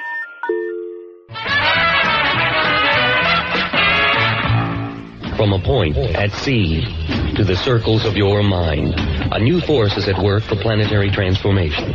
New radio for a new Earth.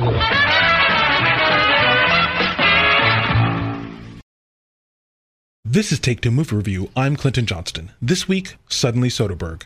So what sticks in my head to say about No Sudden Move, Steven Soderbergh's latest film, is that, refreshingly, it feels like a movie. And that's probably for two reasons. One, No Sudden Move squarely comes from a classic Hollywood tradition, film noir. Kirk Goins is a mid-level crook in 1954 Detroit. He's fresh out of jail when a mystery boss hires him into a three-man crew. Their job is to hold hostage the family of an auto exec who's planning some industrial espionage. The new plan is this guy must now do his espionage for the benefit of whomever it is Goins and crew are working for. Plans go awry, hidden motives are revealed, people are betrayed, and Goins, followed by fellow crook Ronald Russo, must work out how to stay alive and how to score the elusive big payday. Antiheroes, a corrupt world, twists and turns, a MacGuffin, a money hunt, film noir.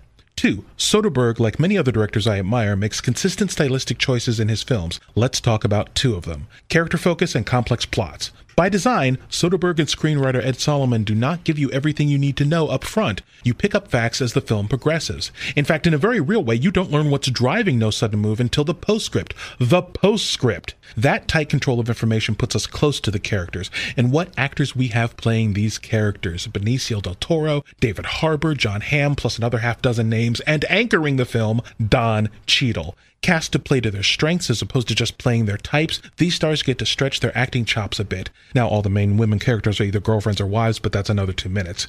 Yeah, so my whole it feels like a movie thing probably says more about my biases than anything else, but also it's because No Sudden Move is just visually rich and conceptually interesting with good writing and strong performances. Isn't that what you want a movie to be? This has been Take Two Movie Review. I'm Clinton Johnston. Catch up with us at TakeTwoMovieReview.com and feed us back on our channel on YouTube.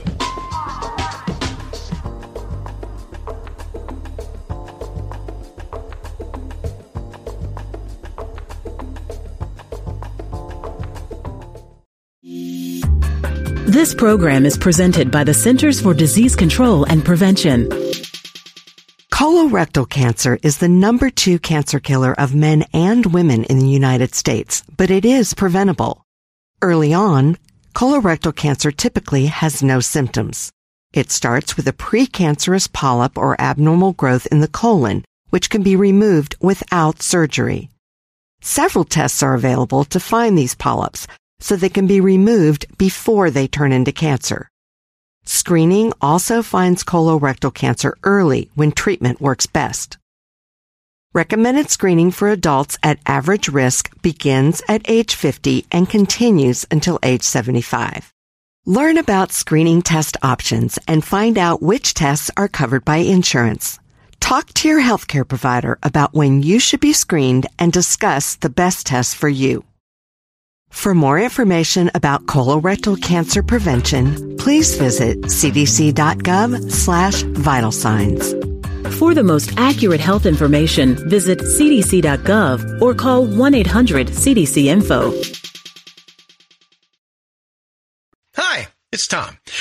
Could we humbly suggest your donation to netrootsradio.com? All we've got to run this 24-hour powerhouse of progressive resistance radio is what comes out of our own wallets. And you are our biggest donor.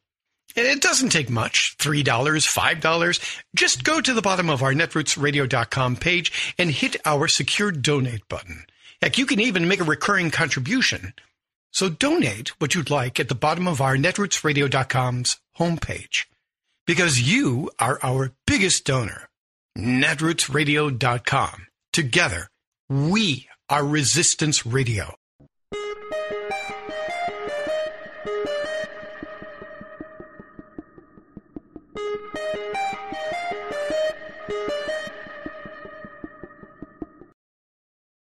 Can a high school punish a student for criticizing the school on Snapchat? I'm Bill Newman, and this is the Civil Liberties Minute. At a high school in Pennsylvania, a ninth grader, identified in the recent Supreme Court decision as BL, didn't make the varsity cheerleading squad, and in the words of the court, did not accept that decision with good grace. More specifically, BL posted to her Snapchat friends group an image of herself and a friend giving a middle finger salute with the caption, "F*** school, f*** softball, f*** cheer, f*** everything." The image was brought to the attention of the school authorities, who punished her, suspending her from the JV cheerleading squad for a year. The student apologized, but to no avail. The punishment stood until the student sued in federal district court and won at the Court of Appeals, and at the end of June won her freedom of speech case at the Supreme Court as well. The High Court ruled that the school's interest in teaching good manners did not overcome the student's interest in free expression, emphasizing that the speech caused minimal disruption to teaching, learning, and school activities, and that the school has an important interest in protecting a student's unpopular expression, especially when the expression takes place off campus. The 8-1 majority opinion, written by Justice Breyer, intentionally does not answer all the questions of when off-campus speech might not be protected, but made clear that in this instance, it clearly was a good and clear victory for freedom of speech. The Civil Liberties Minute is made possible by the ACLU because freedom can't protect itself. Most people believe the American economy is rigged by and for bankers, CEOs, and other super-rich elites because it is. With their hired armies of lawmakers, lobbyists, lawyers, and the like, they fix the economic rules so ever more of society's money and power flows uphill to them. Take corporate CEOs. While 2020 was somewhere between a downer and devastating for most people, the CEO class made out like bandits, with each of the 3 top-paid corporate honchos pocketing as much as $1 billion in personal pay. Are they geniuses or what? What? All 3 of their corporations ended 2020 with big financial losses and declining value. So how can such mediocrity produce such lavish rewards? Simple. Rig the pay machine. Today's corporate system of setting compensation for top executives is a flim-flam disguised as a model of management rectitude. On its face, it sounds good. Pay for performance, it's called, meaning the CEO does well if the company does well. But who defines doing well? The scam at most major corporations is that the standard of corporate performance that the chief must meet to qualify for a huge payday is set by each corporation's board of directors. Guess who they are? Commonly, board members are the CEO's hand-picked brothers-in-law, golfing buddies, and corporate cronies.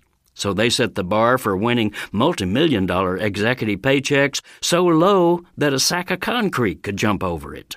This is Jim Hightower saying, well, can't corporate shareholders just vote no on any executive excess? Yes, but corporate rules decree that votes by shareholders are merely advisory, meaning top executives can ignore them, grab the money, and run. The system is fixed, and we need to break it. Howdy-ho, folks. Thanks for tuning in and sharing my weekly commentaries. Also, please join me for a live web show I host every other Tuesday, the Hightower Lowdown Happy Hour at the Chat and Chew Cafe. You can join the action live online as I chat with grassroots leaders and progressive sparklies from around the country. Go to hightowerlowdown.org/chat-and-chew to find out about upcoming guests and watch past episodes. That's hightowerlowdown.org/chat-and-chew. I'm Rick Smith, and this is Labor History in 2.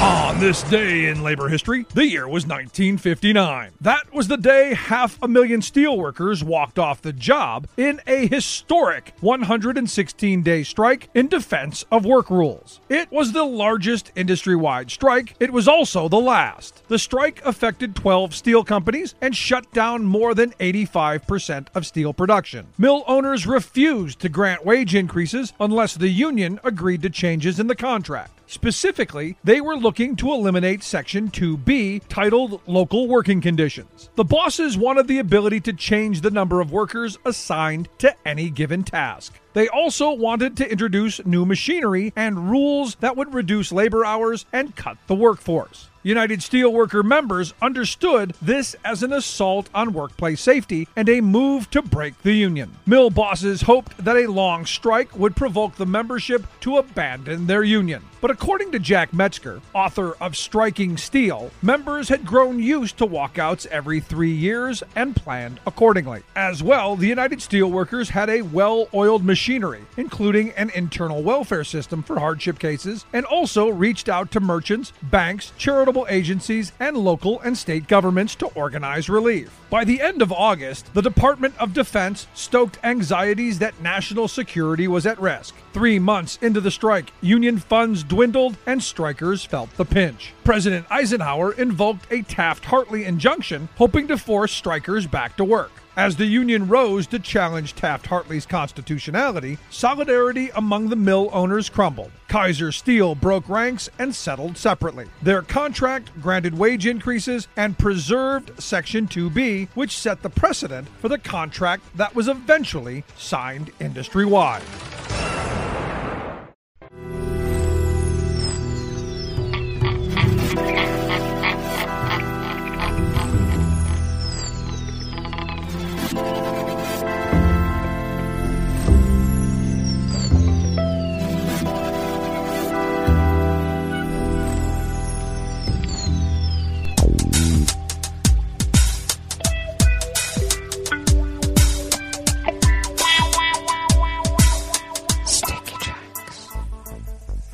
Thank you for accompanying us here to the chef's table at West Coast Cookbook and Speakeasy, Metro Shrimp and Grits Thursdays. We always begin weather from around the world along the banks of the Rogue River in the Rogue River Valley of Southern Oregon on the west coast of the continental United States of America, where it is currently 58 degrees Fahrenheit, expecting a high of only 88.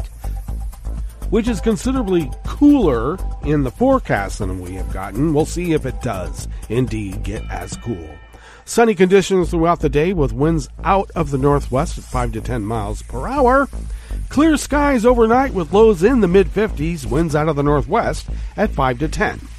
With mainly sunny skies tomorrow, highs around 87, winds out of the northwest at 5 to 10 miles per hour. Confirmed cases of coronavirus in Jackson County in the southern part of Oregon have increased once again and are at 118,056 confirmed cases. Deceased remain confirmed at 148. Grass pollen is really high outside the window here in Rogue River. Boy, can I attest to that. The air quality index is good at 39 parts per million. And the daytime UV index is very high at 9. Barometric pressure is holding steady at 30.01 inches. Visibility is up to 10 miles, and relative humidity is at 72%. Weather from around the world is brought to you by a crowd of crowdsourced weather stations and a crowd crowdsources from around the world. London is 70 degrees and cloudy. Paris is 77 and mostly cloudy. Rome is 80 degrees and partly cloudy. Kyiv is 93 and fair. Kabul is 84 and fair. Hong Kong is 82 degrees and clear. Tokyo is 80 degrees and mostly cloudy. Sydney, Australia is 58 and clear. San Francisco, California is 51 and cloudy. And New York, New York is 85 degrees Fahrenheit and sunny. And that is weather from around the world, brought to you by a crowd of crowdsourced weather stations that a crowd crowdsources from around the world.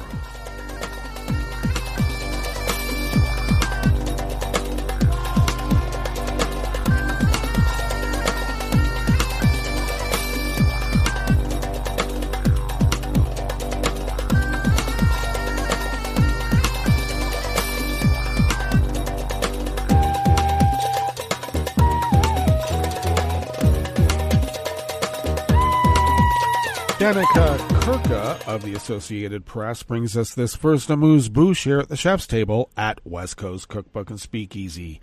UK Prime Minister Boris Johnson says the government plans to ban anyone guilty of online racist abuse from soccer matches as authorities continue to respond to the lawlessness connected to England's loss in the final of the European Soccer Championship. Johnson told lawmakers that it was time to act after 3 black members of England's national team were targeted by racist abuse on social media after they failed to score during the penalty shootout that sealed the team's loss to Italy on Sunday night. The government plans to add online racism to the list of offenses for which fans can be barred from matches. Courts are allowed to issue banning orders if a fan is convicted of a relevant offense linked to a match, including crimes such as disorderly behavior or possession of weapons.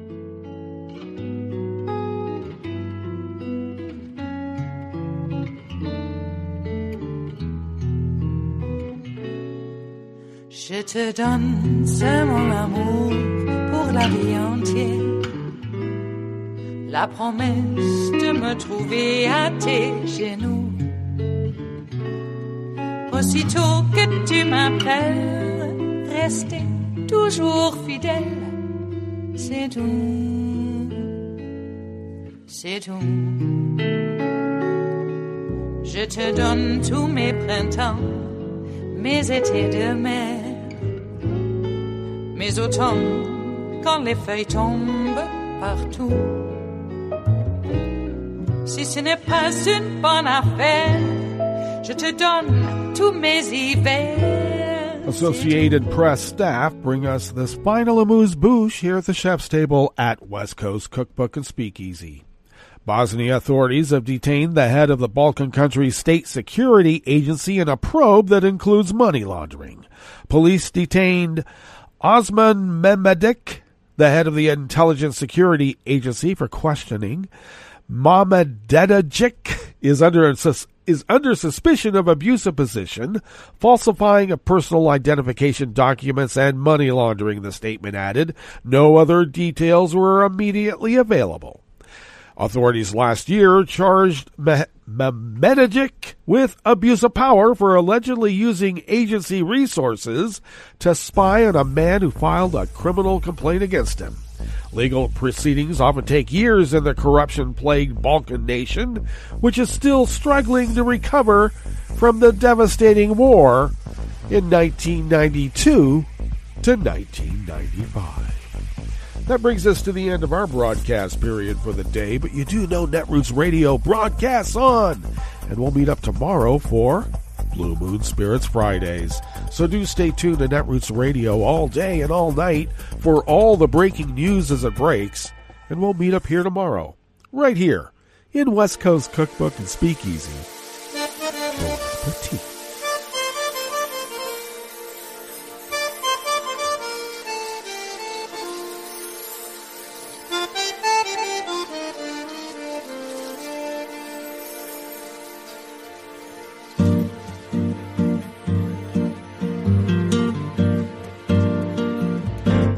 Je voudrais du soleil vert, des dentelles et des théères, des photos de bord de mer, dans mon jardin d'hiver. Je voudrais de la lumière, comme en Nouvelle-Angleterre. Je veux changer d'atmosphère, dans mon jardin d'hiver. À fleurs, sous la pluie de novembre, tes mains qui courent, je n'en peux plus de t'attendre. Les années passent, qu'il est loin, là je tombe. Nul ne peut nous entendre. Je voudrais du Fred Astaire, revoir un latte Goël. Je voudrais toujours te plaire dans mon jardin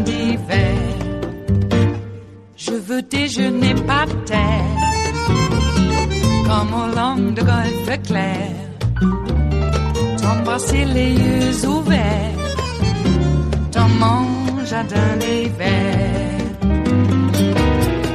Ma robe à fleurs sous la pluie de novembre, tes mains qui courent, je n'en peux plus de t'attendre.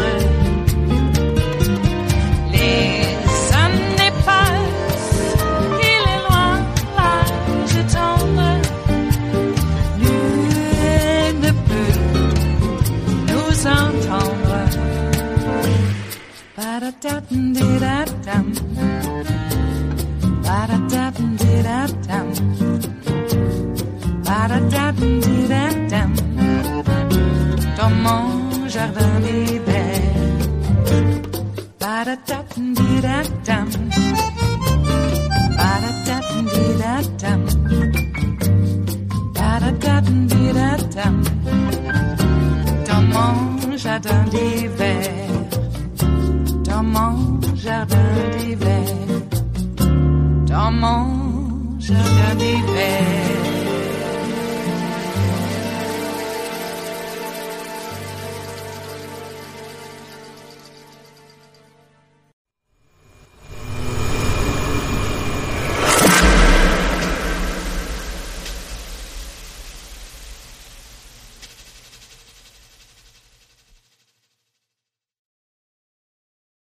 If you enjoyed today's show, please head over to iTunes, give us a rating, and leave a review.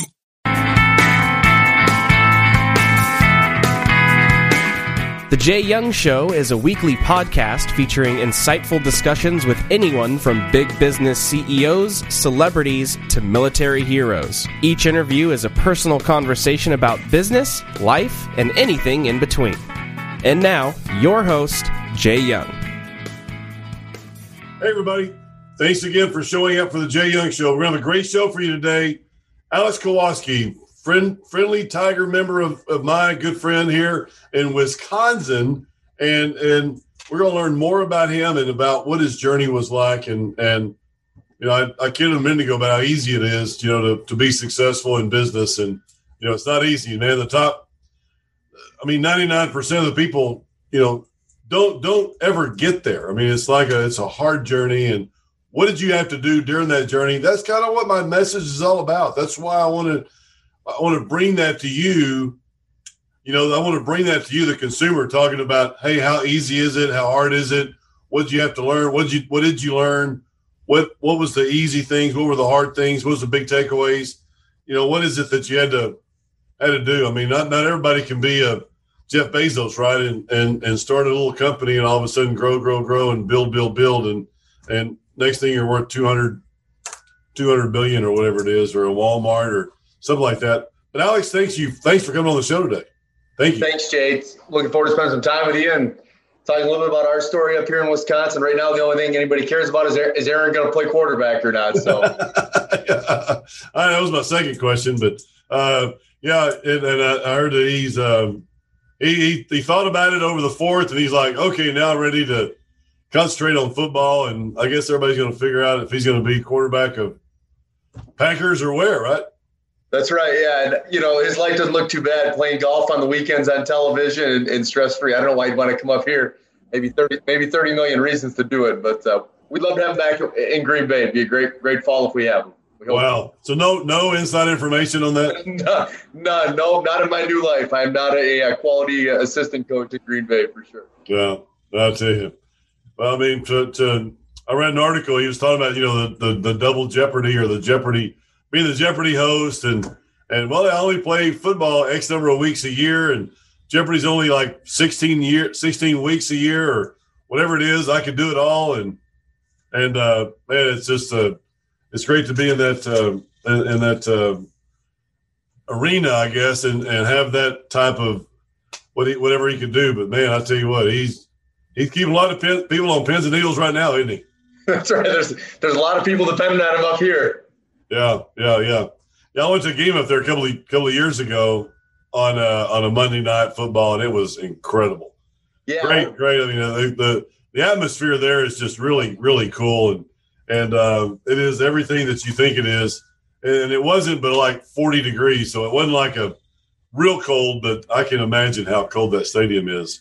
Yeah, and we'll get to my story in a minute. I'm not a native Wisconsin guy, but ended up here 20 years ago after college. And from a non-diehard Packers fan, can tell you it is absolutely electric. And, it's a city. People have a hard time contemplating. A city of 100,000 people. We had an NFL franchise. I mean, Green Bay is 100,000 people.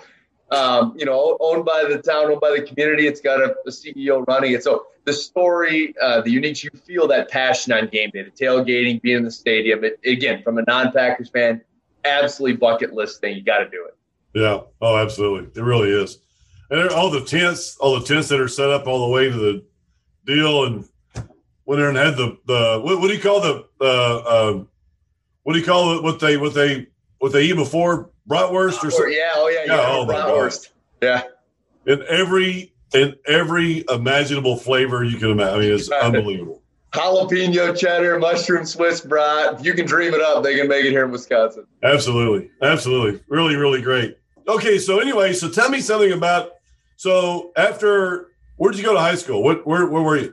Yeah, so I grew up in Lower Michigan, a little town called St. Louis, so just south of Mount Pleasant, an hour north of Lansing, which is the capital. My parents were both public school administrators. Grew up, I had two brothers. It was a rough and tumble household. We all played sports. We ran to everything. But because my dad was a superintendent, I had to get good grades at school. And the message from my parents growing up that I remember was, hey, go to college, get good grades, get a good degree, and go get a good job, and life will take care. That's how we were raised. That's was our household was growing up.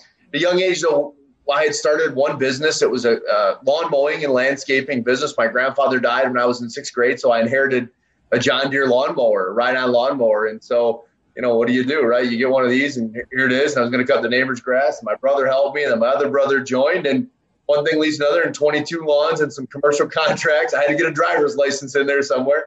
So it was a great business, and learned that working for ourselves was something we enjoyed, and how you grow it. Again, back to the napkin before social media, but the work ethic was instilled in us. So it kind of always stuck with me. Went to college up at Michigan Tech, which is way up in the Upper Peninsula of Michigan, and got a degree in chemical engineering and a degree in business. I also played football there. Had some great fond memories of my time being a college athlete. Met great friends, some of my best friends to this day still.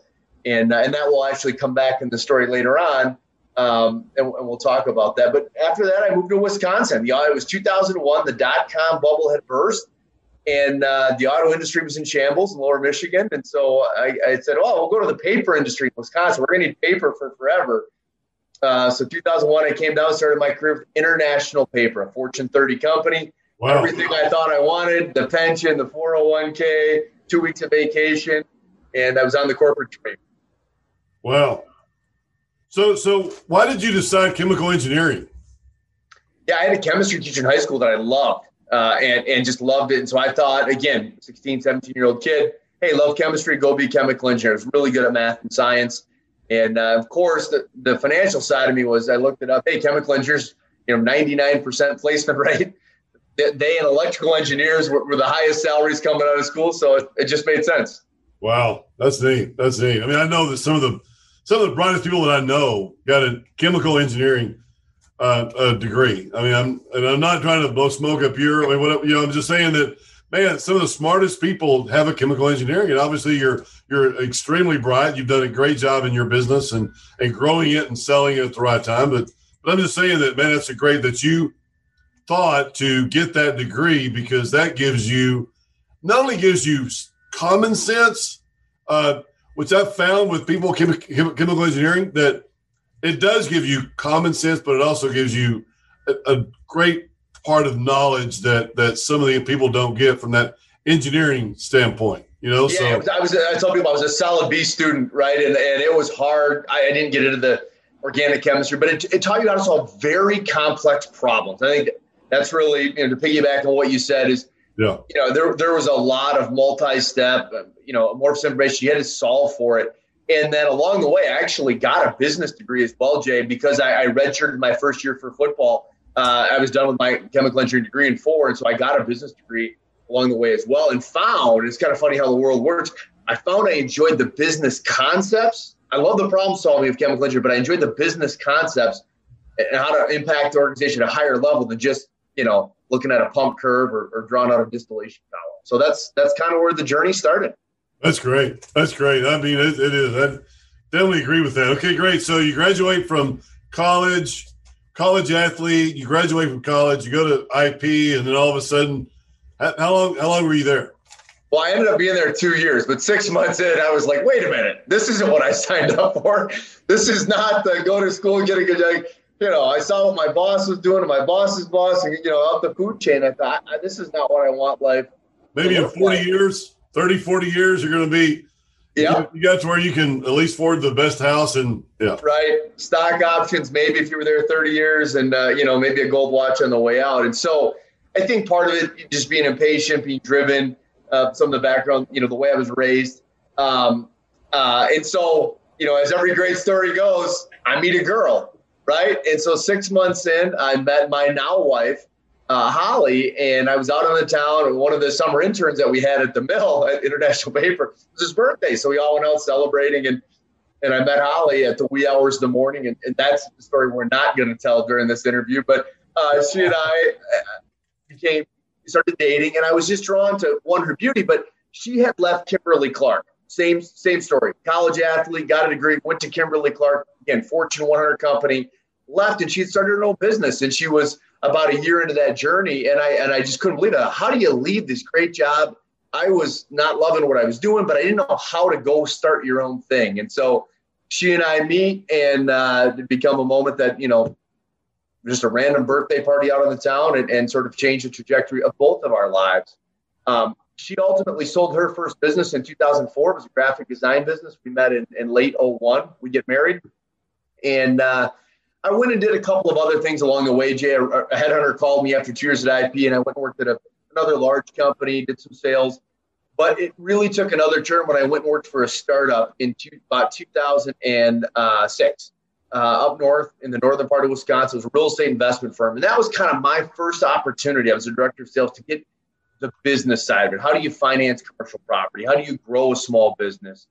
And Holly had her exit behind her. She had started up her second business, and we were on our way. So those are sort of the early beginnings of kind of how I made the shift from the corporate world to entrepreneurs. Right. So you get into welding, right? So performance welding, right?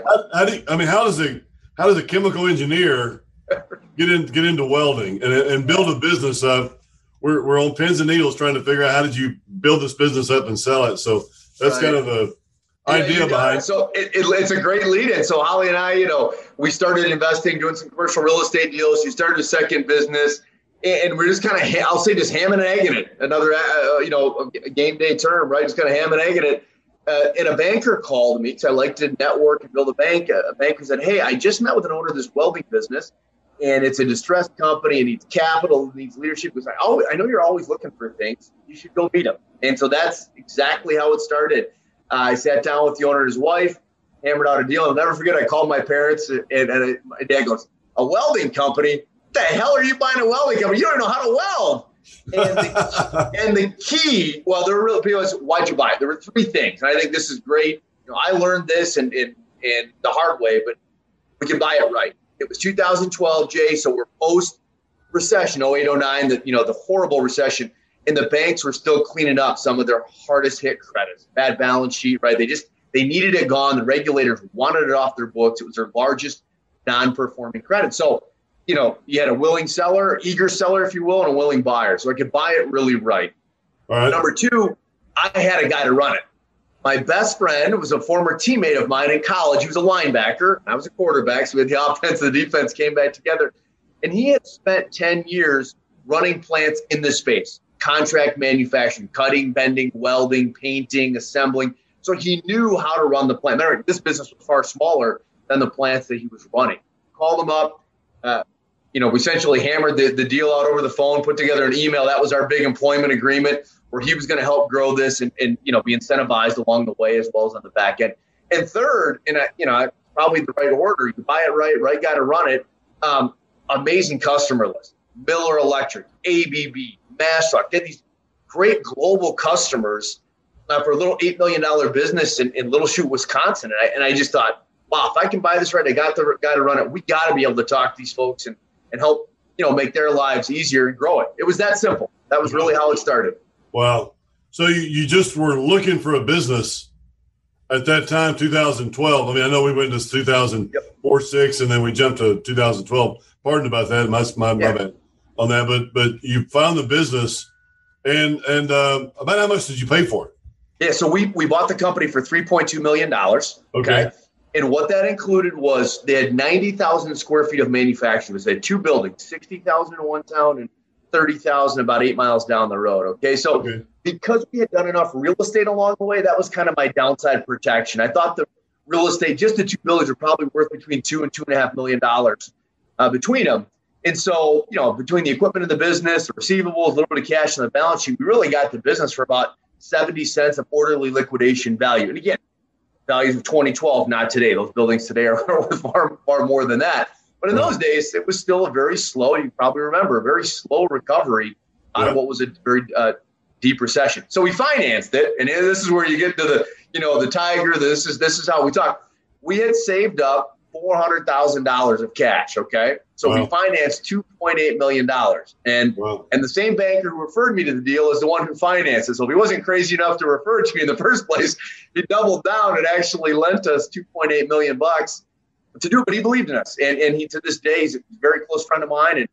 And he says when you do small business lending, which is what they do, they bet the jockey, not the horse. And so he believed in what we were going to do, bring the right management team in, right guy to run it. And he believed in us. So first 2 years, I didn't take a salary out of the business, Jay. I mean, it was a grind. It was we turned it profitable the very first month. We closed one plant and we brought everything under one roof. Holly and I leased those. We own the buildings outside of the operating company. So we leased that plant out to another tenant, which worked out great. And then just worked hard on lean manufacturing, trimming down our customer list. The quick short stories. The day we bought $8 million in revenue trailing 12 months with 230 customers. The day we sold it, it was a $30 million business with 10 customers. Yeah, right? I remember that. We talked about this about 3 or 4 months ago. So now go over those numbers again with me, because that was very, very important. Yeah, Don't ask it. Dig in a little bit. The day we bought it was really a job shop welding business, right? And they would say yes to everybody. So it was $8 million in total revenue, not making money, right? It was losing money, with 230 customers. In the first 90 days, we got rid of 100 customers, just out of the gate. But the tail of the road is it's the 80-20 operating philosophy, right? 20% of your customers give you 80% of your revenue, right? 20% of your customers, 80% of your profit. And it's a universal principle, and we believe in it. We implemented it and live and breathe it. So we trimmed it down. We got closer to our best customers and said, what are you not getting from your current suppliers that you'd like to see, right? So we grew with them, and every year we grow a little bit more, trim off a few more, grow a little bit more, trim off a few more. And I could go back and dig the data, but I think in 2 years, we were down under 30 customers after the first 24 months. And that's what we did. And ultimately, as the economy really grew in 15, 16, and 17, a lot of it was actually one of our customers that was in the fracking, supply to the fracking business. And they were growing as oil shot up. And so, we kept doing more and more for our biggest and best. And as we did, we would get rid of the noise. And so what happened is our margins got better, right? Every time you do that, your margins get better. We didn't add any overhead. We just grew. We implemented robotic. Well, there's a lot of operational things that Rob, my business partner, brought to the table. Put our own powder coat system in, did a lot more value add. We did assembly. We were building whole 0-turn lawnmowers by the end, entire pieces of welding equipment the company wasn't doing when we bought it. So now, Alex, wait a minute now. Okay, so you buy the business, it's doing $8 million with 230 customers, and then you start turning business away. Right. I mean, how can you do that? I mean, it's like I'd be freaking out so much and going, I'll do anything for anybody imaginable. Right. Just bring it to me. I'll do, Yeah. So how did you think, okay, now we need to go to, $10,000 minimum ticket or something. I mean, there's got to be somebody there that said something. Who was it that came up with that? Yeah, so the 80-20, it's a universal principle, but locally, there's one of my mentors and great business heroes is a man named Mike Weller. Mike ran what was Miller Electric. It's now ITW Welding. And Miller went from a $200 million privately held family business that, single digit margins to $1.8 billion with 30% gross margins, right? He is a master at 80/20. He's a mentor of mine and a great friend. And so it's hard to think about that, especially in a turnaround when that was the leap of faith, if you will, for me to borrow $2.8 million to pledge your house, everything that you have, and take 100 customers out of the equation. But what we found, Jay, is by taking 100 customers, I don't remember the exact number, it was like 50,000 in revenue. It was just noise in the business. And so what our employees, the way they rallied around this, kind of switching from the business strategy to how it felt as an operator, we were running overtime. We'd make parts bad. And it was always that one-off part that we only got the order for once a year, or that customer that just, it was like $3,000 in revenue, but they just complained all the time. Or it was a part that our equipment couldn't manufacture, but someone had bid or quoted and said, oh, we can do that for $5. So really what we did, we call it weed the garden. We took the noise out of the business. And so we did that. The revenue went down fractionally, but holy cow, the resources that we freed up, our scrap went down dramatically. We started buying fewer. They had all kinds of inventory laying around of stuff that they never made because they would buy in bulk and then only make for one order, right? There's a lot of sort of bad business principles. So it's a leap of faith. I grant you that when you put your whole life savings at risk to start turning away business. But operationally, when we did that, that's what freed up the capacity to bring the other plant under one roof and to get our team focused on our best customers. Wow, that's great. That's a great thought. Really, really is a good thought. So I'm just like trying to figure out, because you quadrupled sales. I mean, you went from 8 million to 30 million in a few years. Yep. And all of a sudden doing it with less customers. Yeah. And some of our better numbers, I think after a year, I'd have to go back. It was year 3 or year 4. We did just under 12, like 11.8 million.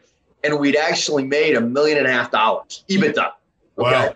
And people at 8, you were losing money. How do you add 3? And it was the 80/20 process. It was get rid of the noise, adding better customers, better work, finding stuff that wasn't profitable, and leaning it out. We had, used welding robots. We had, brought our paint system in. So there was some operational things as well, but it was really 80/20. That's our core. That's how we built what we have. Right. Awesome. That's great. And so then you build it up, and then had you always thought about building it up and selling, or is it just something that somebody came by the store one day and goes, oh, hey, I'll give you X number of dollars, or did you always want to scale it and sell it? Yeah, it's a great question, Jay. And because we're self-made, I don't know what you want to call it. We're self-driven, self-made. The goal with that company was to build it and ultimately exit. It was not, my kids are 14 and 10. They're going to have to figure it out on themselves because I'm not leaving them anything, all right? They're going to have to figure it out like Holly and I have figured it out, tongue in cheek. But the goal was when we bought it, I brought up, Holly and I own 100% of the company the day we bought it. But my partner, Rob, in the business was instrumental, right? He was the key cog. He was the COO of the company. We ultimately added a CFO to the business in 2017, who became, again, very vested interest in the future of the company, right? So those guys had a great management team in place, and we knew there was ultimately going to be an exit at some point. Trying to figure out when that was, what revenue numbers, what EBITDA, the drill, and how big we could get it with our own personal balance sheet. By the end of 2019, we had paid the business off. We had about $400,000 of term debt left on a powder coat system. So everything else inside the company had been paid for, even though we'd borrowed another $2 million along the way to grow, paint system, robots, et cetera. Very capital intensive business. And so the belief was, hey, when we think it's the right time in the market, the company's set up, right management team, we would exit the company. That was always the plan from day one. And the key executives were tied into that same program. Right. So did it take you longer than you thought or? Yeah, there are days in there. I don't know if it would ever happen. So you can ask me now. I think this, in that process, in the sale process, I learned a lot. And I would tell you a lot of private equity firms, they say 3 to 5 years, but the reality more 7 to 8. And that's what it takes. For us, the key to the timing, it was 8.5 years. There were 2 big keys. Number one, we had grown it to where we had added a second plant again. So after closing one plant, bringing it all to one roof, we grew it. So we went and added a second plant. And that was great. The growth was great. We had a management team. We could, put a plant manager over there. It was a young man that we had grown and developed. So it was a great opportunity for him. But it got to the point where the next chunk of growth, Jay, was going to be another probably $8 to $10 million in capital, expanding the building, second paint line, more lasers. And again, we're self-made people. I don't have a rich uncle sitting somewhere that's writing checks. So the idea for Holly and I'm just being candid with you, was not, hey, we're not trying to go bet the farm again. We built this. It's a valuable asset. It's a great business. And so that was half of the equation, was the personal side for us. We just didn't want to double down again. We'd risked it all once, and that was good. That's great. The second part was, my management team they're still there today. Number 2 and number 3 at the acquiring company. They were rock solid. And so, the growth rate and the trajectory was there. So we went to market, and you'll love this. We went to market, Q1 of 2020. I'm not sure if anybody told you, but there was a global pandemic somewhere in about the end of Q1. And so as good as the business was performing, as profitable it was, everything was running, the IOIs were coming in, and then of course everything just stops, right? Oh, wow. For you guys too. For us, yeah. Because in our business, we didn't have negative $30 oil one day, but what we did have was safer at home orders all over the country, which really shut the economy down. And so we couldn't get parts, right? We were deemed an essential business as a manufacturer. We made critical components for many industries. So we were deemed essential. But with safer at home orders in effect in various areas, it was just a matter of time till we ran our supply chain out. So we ended up shutting down for a couple of weeks when we ran out of parts. Things started back up in May, and the M&A process as well. So the business stopped. M&A, nobody was buying anything, right? It was, hey, we don't even know what the heck the world's going to look like. Nobody can leave the country, et cetera. So we, though, snapped back very, very strong. And so while it was a very scary time for many business owners, Q2 of 2020 and the COVID quarters, we called it, things did snap back and supply chains turned back on, and we were able to get going. So Q3, we had a great forecast for what the rest of the year was going to look like. We had, we were running very, very efficiently at the time, and made the decision, okay, let's go back into our process. The number's not going to be as good as we wanted and had hoped, but it's still going to be a great exit, very successful one for all the key shareholders and stakeholders in the business. And so we entered into an agreement. I think we signed the LOI in August, so late into middle of Q3 of 2020, and closed in December. Great buyer. They were an equity-backed strategic acquirer and a wonderful CEO, so they didn't need me. And they loved our management team and our customer list and, in the business. So that's how it all went down. We closed December 14 of 2020. And, again, Holly and I own a fair amount of real estate. So we kept both manufacturing plants. So we're still tied to the business. We're still very vested in the future. We're just not invested in the company. Right. So you own the real estate. That's right. Yep. Yeah. So coupon, thanks. The coupon gives you enough.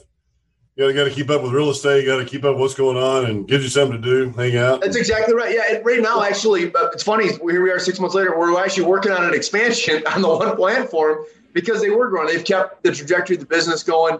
The team was set up. It's one of those very successful stories where, the day the buyer closes, everything has continued sort of up and to the right. And so we're going to put I think we're there. We're very close to put a 63,000 square foot expansion on for them.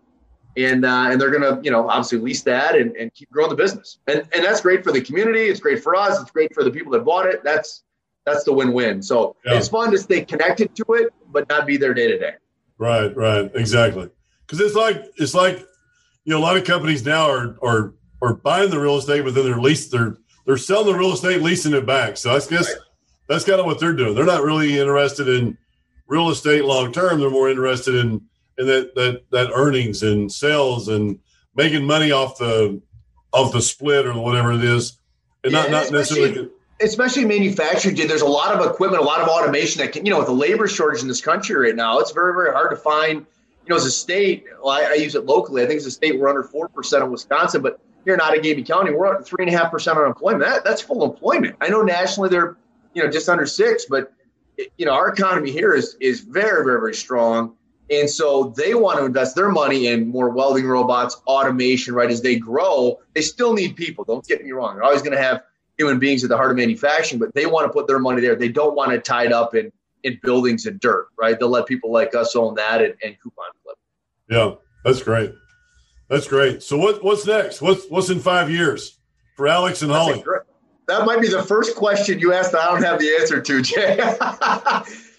Everyone that I have talked to, even pre-sale and after, and Tiger and another group I've been in called YPO, said take a year off. 8.5 years, I shared with you some of the tough moments. It always sounds great after the exit. These are fun to do. But there were some tough years. There was nights I slept on the couch, coming home. My wife goes, man, tell me how great it's going, but I haven't seen any return on it. She was growing her second company, and she scaled that pretty tremendously. We had a young family. I put on 40 pounds and, probably lost a bunch of hair along the way too. So it's been about halfway through it, a good year just to reflect, to, re-engage with my kids. You and I talked, we both have daughters that play volleyball, traveling all over the country this past spring and summer. She and I have had just a wonderful time together. Look, I'm 43. There will be hopefully more things, right? Right now, the economy's hitting on all cylinders. There's no value to be had. I shared with you the number one deal we bought was we thought we were buying it really right. You can't buy anything right now. And so I think it's been a great year to sit on the sidelines. But I'm not done. I can't, as I told my daughter, I can do this for 6 months. I can't do it for the next 6 years. Well, it's like, all right, so who fought Saturday night in Vegas? The big McGregor? Yeah. Or they were saying, you know what? The guy didn't need the money, so it's going to be hard for him to fight at such a high level and win in such a big match, like that. It's not an easy. That's one of the hardest fights you'll ever do is MMA, right? MMA. Yeah, you got it. Yep, so MMA. And I think that portrays to what you and I do, and that is, do I want to ever go risk it all again? No, right. But I won't. But if I don't, how hungry will I be? I would go in some mornings at 2, 3 in the morning because I couldn't sleep because we had to solve.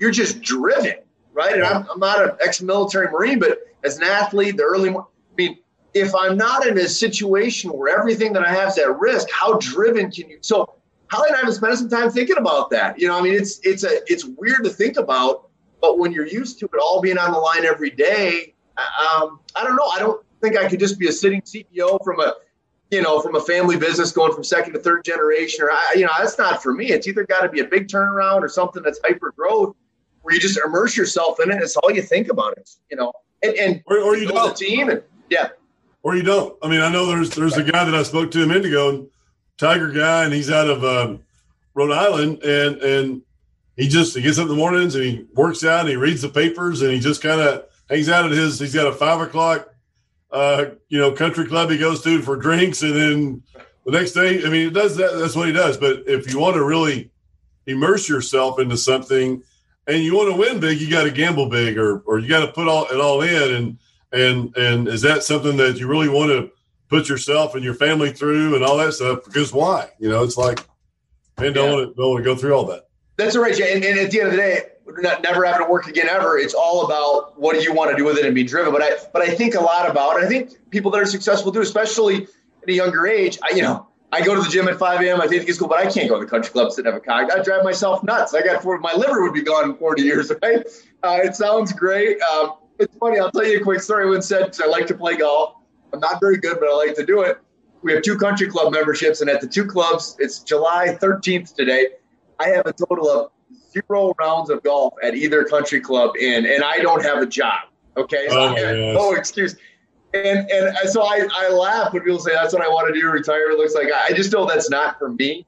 But I think about what's next and the thing of how can you be all in, totally committed without maybe risking everything. And I don't know. It's an interesting question. I don't know the answer to it yet, but that's what I'm thinking about.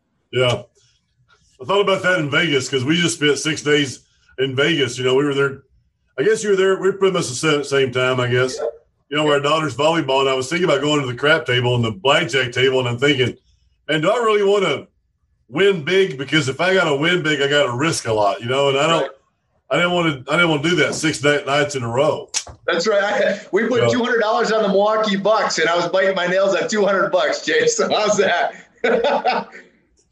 Man, I tell you what, y'all are looking pretty good coming back. Yeah, back on Phoenix. It's been fun here in Wisconsin. But just to your point, you have an 8-figure exit. It's like what, but a $200 bet on Giannis and the team. So man, unbelievable.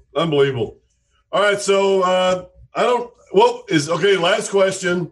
what would you tell your 20-year-old self? You've heard that kind of question before. If you were going through school and is there anything that you wish that you would have done differently, or anything that you would tell yourself? I wouldn't have done anything differently along the way. We played Division II college sports. I graduated both my wife and I debt-free by getting half athletic, half academic. I believe that kids that are committed, that achieve that, would never have changed it. It was some of the fondest memories of my life. What I would do a little bit differently, Jay, what I would tell anyone else, my 20-year-old self, build your network. Growing up in a household, my teacher, the network was the school and the team and the town, and it was rural, we were a relatively small town. Then, my 7th grade English teacher made a comment, I'll never forget it. Alex, it's not what you know, it's who you know. And if I learned one thing in 12 years, 13 years of school before college, that was it. The world is a huge place, and people are out there that genuinely want to help. And if they can bring value, they will. But along the way of those 8.5 years of building the company, there were a number of times where the YPO network, other affiliations that I have, helped us make a big step up in the business. It was drive on the part of myself and my team, but build your network. Always take the meeting, always take the coffee, write the handwritten thank you note. There is great value. It's not always immediate. Today they all want to look at their phone and know, am I winner or loser today, right? But over time, those relationships, that network is. Oh, that's great. You're exactly right. Yeah. So we've had Bob Bodine on my show several times. He's a good friend, has been for years, but he wrote the book, Power of Who. The Power of Who, Bob Bodine, incredible guy. Also wrote 2 Chairs. But anyway, The Power of Who, but he talks about how your network is your net worth. And I've heard that several times too. And that's exactly right, man. The smarter people you have, the better off you are, the more people you can reach out to talk about what's going on and all that stuff. And people genuinely want to help you. They do. They want to be very, very helpful. But you got to reach out to them and talk to them about it, So you got to get over the nerves, Jay, right? I don't know if, I won't give you local successful names here, but my wife and I we were even married, and we would call these people and go look at buildings with them, and they would take the time, and we just had that. And so I think if I would have started that younger, that is, I'd give it to any advice to anyone or my 20-year-old self. Got to do that. It also builds great skills in just getting uncomfortable, right? Reaching out to people. Maybe they don't all return phone calls. Most of them do, and most of them are absolutely willing to help. Yeah, no, exactly right. That's perfect. That is absolutely perfect. I love that a lot. Because you're right. You're right. People do care. They love you. They want to help you. They're good people, man. They're good people. They put their clothes on just like everybody else, and one leg at a time, or whatever they say in that. But that's great. And they've all got problems. We've all got. It's amazing. We think of these Bezos and these wildly successful people. Some of you met, and I met. They got problems. They got problems like you and I do. What's that old rap song? More money, more problems. They got problems. They got to figure it out. And so I think that there's a common thought around a lot of young entrepreneurs, or they haven't done or built a business yet, is, boy, I want to be like that person. They got problems just like you and I have. I will assure you of that. And so when you go to them and you talk to them and you approach them, they're willing to help. And 95% of the instances that I can relate to, they're willing to help. Right. People help them. People help them along the way. Oh, yeah, absolutely. They've got mentors. I mean, they just didn't think of it themselves, and all of a sudden they're successful. It turned out overnight. No, they had people that they talked to, that they reached out to. They had help. Exactly. I'm 100%. That is awesome. All right, everybody. Hey, Alex Kowalski, thank you so much for being on the show today. Thank you so much. I appreciate that. That is so good. I met you a couple of months ago on our Tiger, and I've really enjoyed getting to know you more. And I want to make sure that we stay in touch. I want to have you back on the show again. Give me some more ideas about how to connect, how to grow your network. I love it. Jay, thanks so much for having me. It's been a ton of fun today. Thank you. Absolutely. Thanks a lot, Alex. Have you on again. Thank you. All right.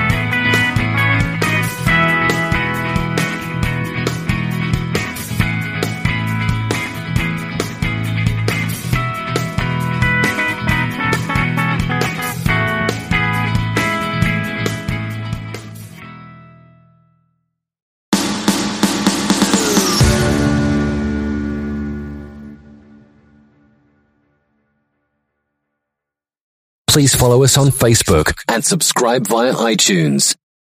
We start with the Delta variant, and it's now fueling a summer spike in coronavirus cases and, more importantly, hospitalizations. Yeah, the more contagious strain is now making up nearly 60% of new cases nationwide, with more unvaccinated people showing up at hospitals. Speaking of vaccinations, they are lagging, down 54% from just last week. Experts are warning without high vaccination numbers, the Delta variant is here to stay. The Delta variant is going to move its way through the country over the course of August and September, maybe into October. Unfortunately, the worst is yet to come. It's going to get worse before it gets better in terms of the spread of this infection right now. NBC News health and medical reporter Erica Edwards joins us now. So, Erica, hospitals, especially in the South, are dealing with an increase in patients. What's the latest there? Hey, Joe, good morning. You're going to see surges anywhere you have low levels of vaccination. Hospitalizations in Mississippi, for example, have doubled since July 4th. That state has one of the lowest vaccination rates in the country at just about 33%. Also worrisome there, the state's health officer said that 7 children are in the ICU with COVID-19. 2 of those children are on ventilators. Now, cases are also surging in places like Arkansas. It has a vaccination rate of just about 35%. In neighboring Missouri, cases are also surging. Their vaccination rate is at less than 40%. Health officials and nurses there are urging people who still have questions about the vaccine to talk with their doctors.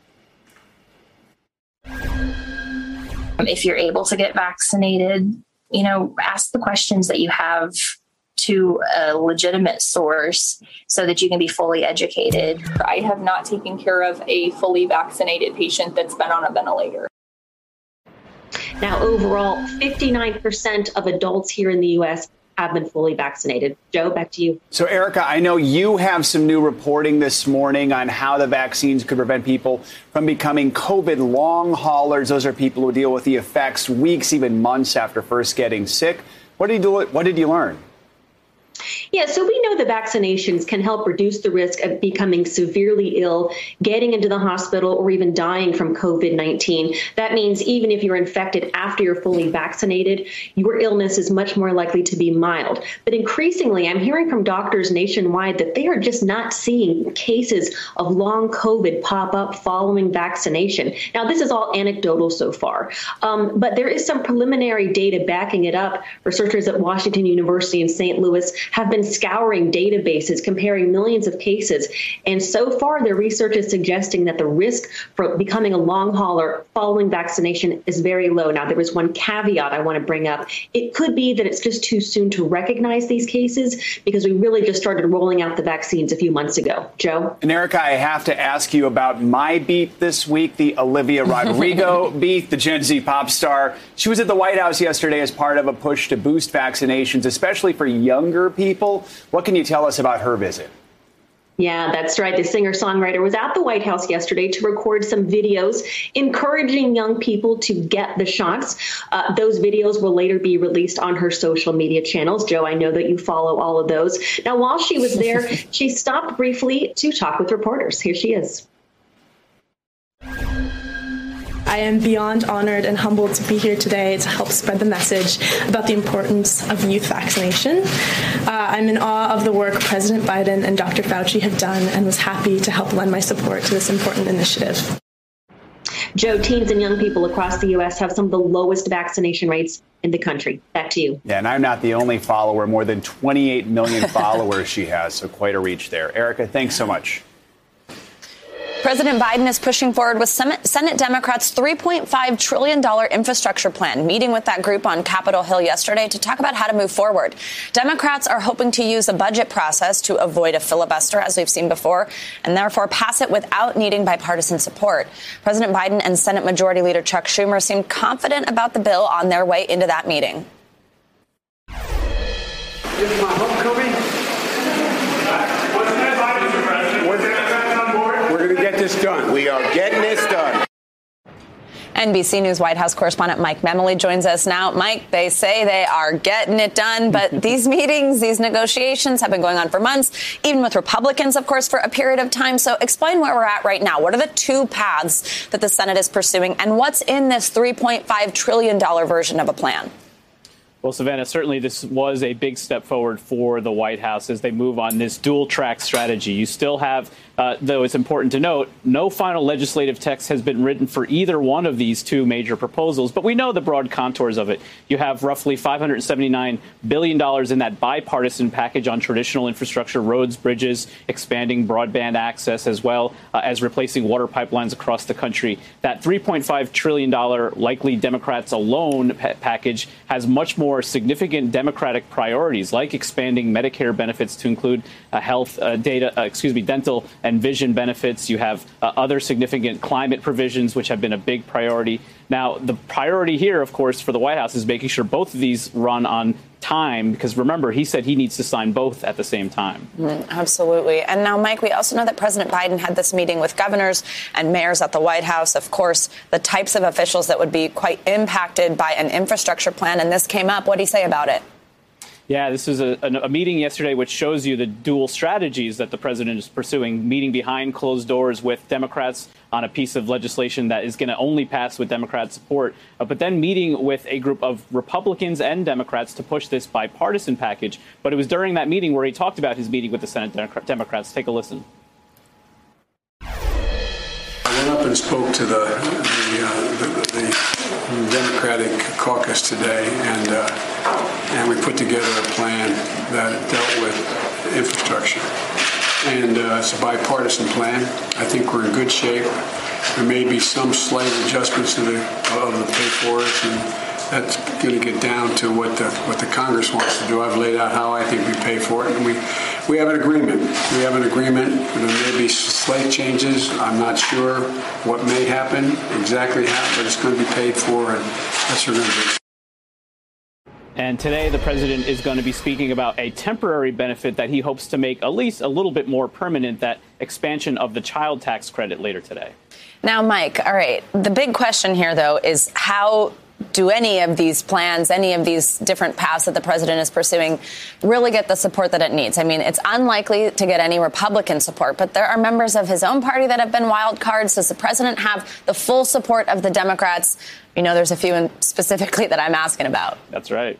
Well, we heard yesterday from the leading progressives in the party, Bernie Sanders, Elizabeth Warren, really expressing their strong support for this. What we have not heard as robustly is Joe Manchin, is Kyrsten Sinema, those moderates in the caucus. But remember, when the president passed that $1.9 trillion COVID relief bill in March, we were waiting up until the last second to know how they were going to vote. I expect the same will probably happen with this one as well, Savannah. All right. Mike Memoli, as always, thank you for your reporting. Good to have you. Texas Democrats are still making the rounds on Capitol Hill after fleeing their state to stall the passage of a restrictive voting rights bill. NBCNews.com senior reporter Jane Tim joins us with the latest on the drama here. So, Jane, the legislators met with Massachusetts Senator Elizabeth Warren and Georgia Senator Raphael Warnock yesterday. What did they talk about? Joe, they're laser focused on voting rights and voting rights federal legislation. They know that the minute they go back home to Texas, that bill gets passed, the one they oppose. And they also know that redistricting data drops August 16th, and that starts a whole nother battle. So they know that federal legislation is the only way they're going to accomplish their goals. But let's listen a little bit to what Senator Warren had to say about the conversation.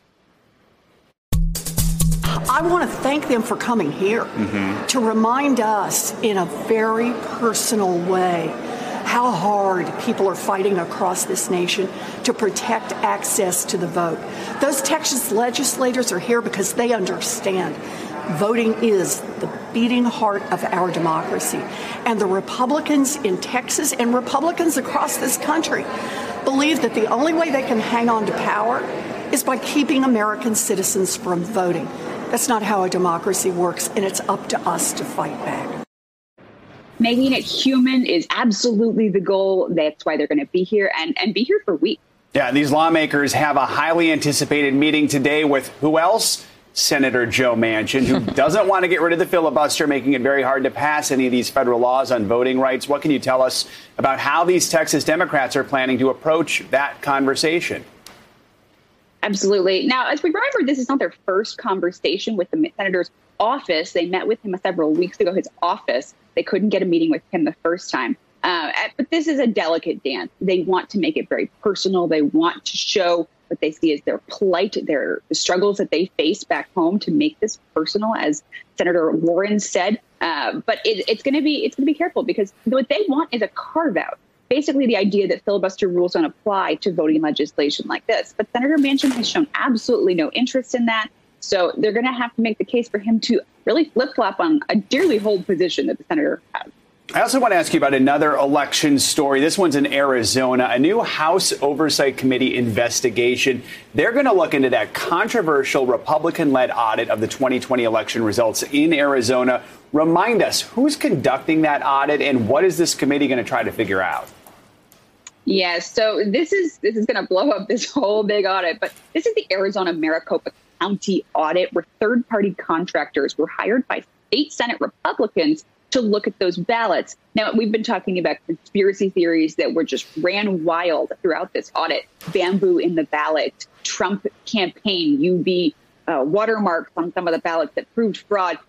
Really controversial stuff, but a lot of secrecy. House Oversight Committee has subpoena power. I can't wait to find out what documents they get released.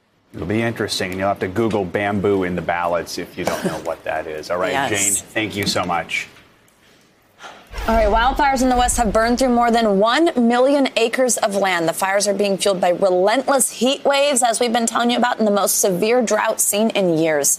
NBC News correspondent Jake Ward has more. Good morning, Savannah. Good morning, Joe. You know, here in the West, we've gotten used to the idea that fire season is getting worse, but this season is especially terrible, driven by a combination of conditions and fundamentally caused by climate change. Dozens of wildfires raging out of control in the West. Gosh, we've had, 3 or 4 fires around here in the last month, and it's kind of getting scary. 2 million people under red flag warnings across 5 states: California, Idaho, Montana, Washington, and Oregon. The Bootleg Fire is the first official mega fire of 2021.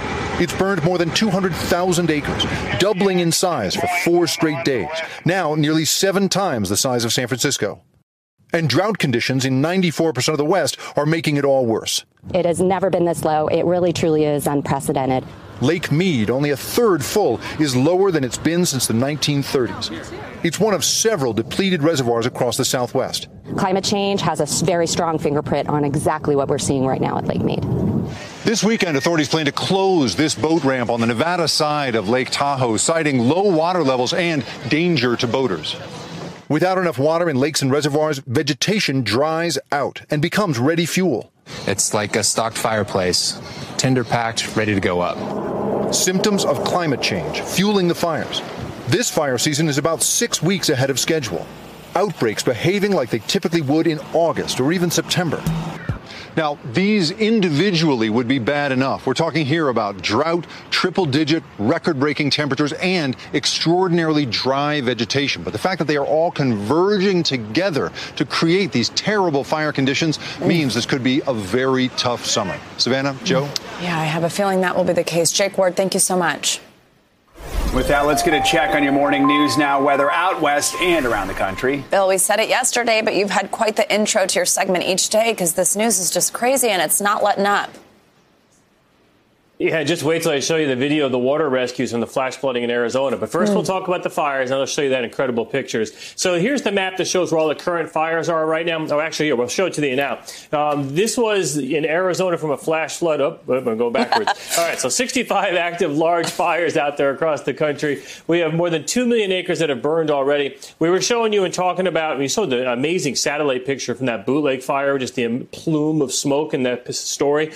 That's just north of Klamath Falls. That's the one that's 200,000 acres. There's also the Beckworth Complex fire. Those are the 2 biggest fires burning in the country. That one is just to the northwest of Reno. And that's, again, another mega blaze. But this Bootleg fire is 7 times the size of San Francisco. And it's just very early for a fire this big in the season. It's only at 5% containment right now, too. And as far as today goes, red flag warnings are really what tells firefighters that if a fire forms, it could spread rapidly. And that's going to be the case today in areas of the interior Pacific Northwest. Now let me show you that video. So we've had flash flooding in the last 2 to 3 days in areas of Arizona. And this was in Catalina, Arizona yesterday.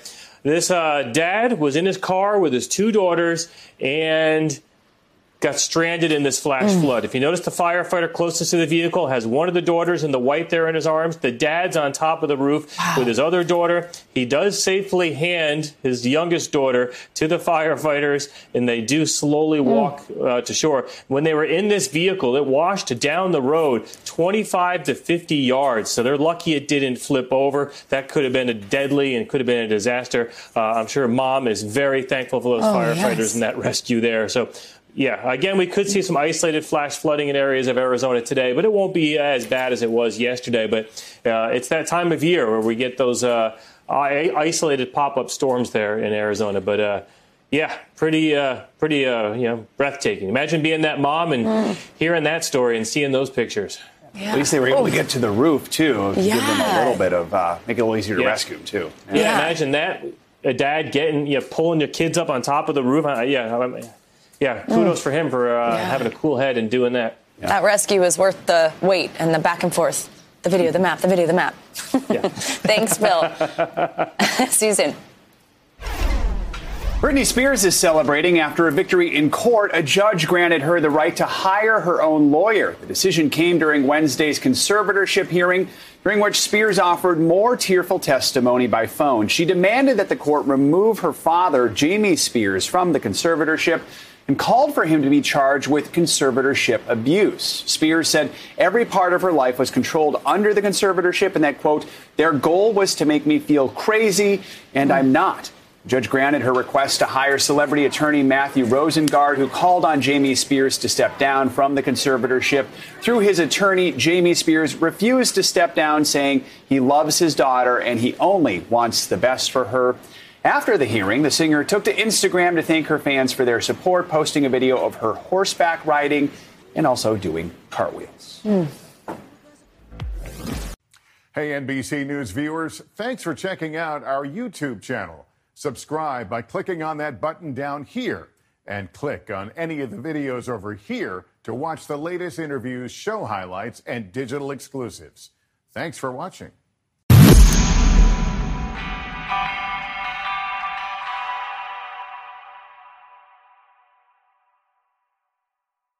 Hit us up on Facebook and Twitter. Audio Jungle.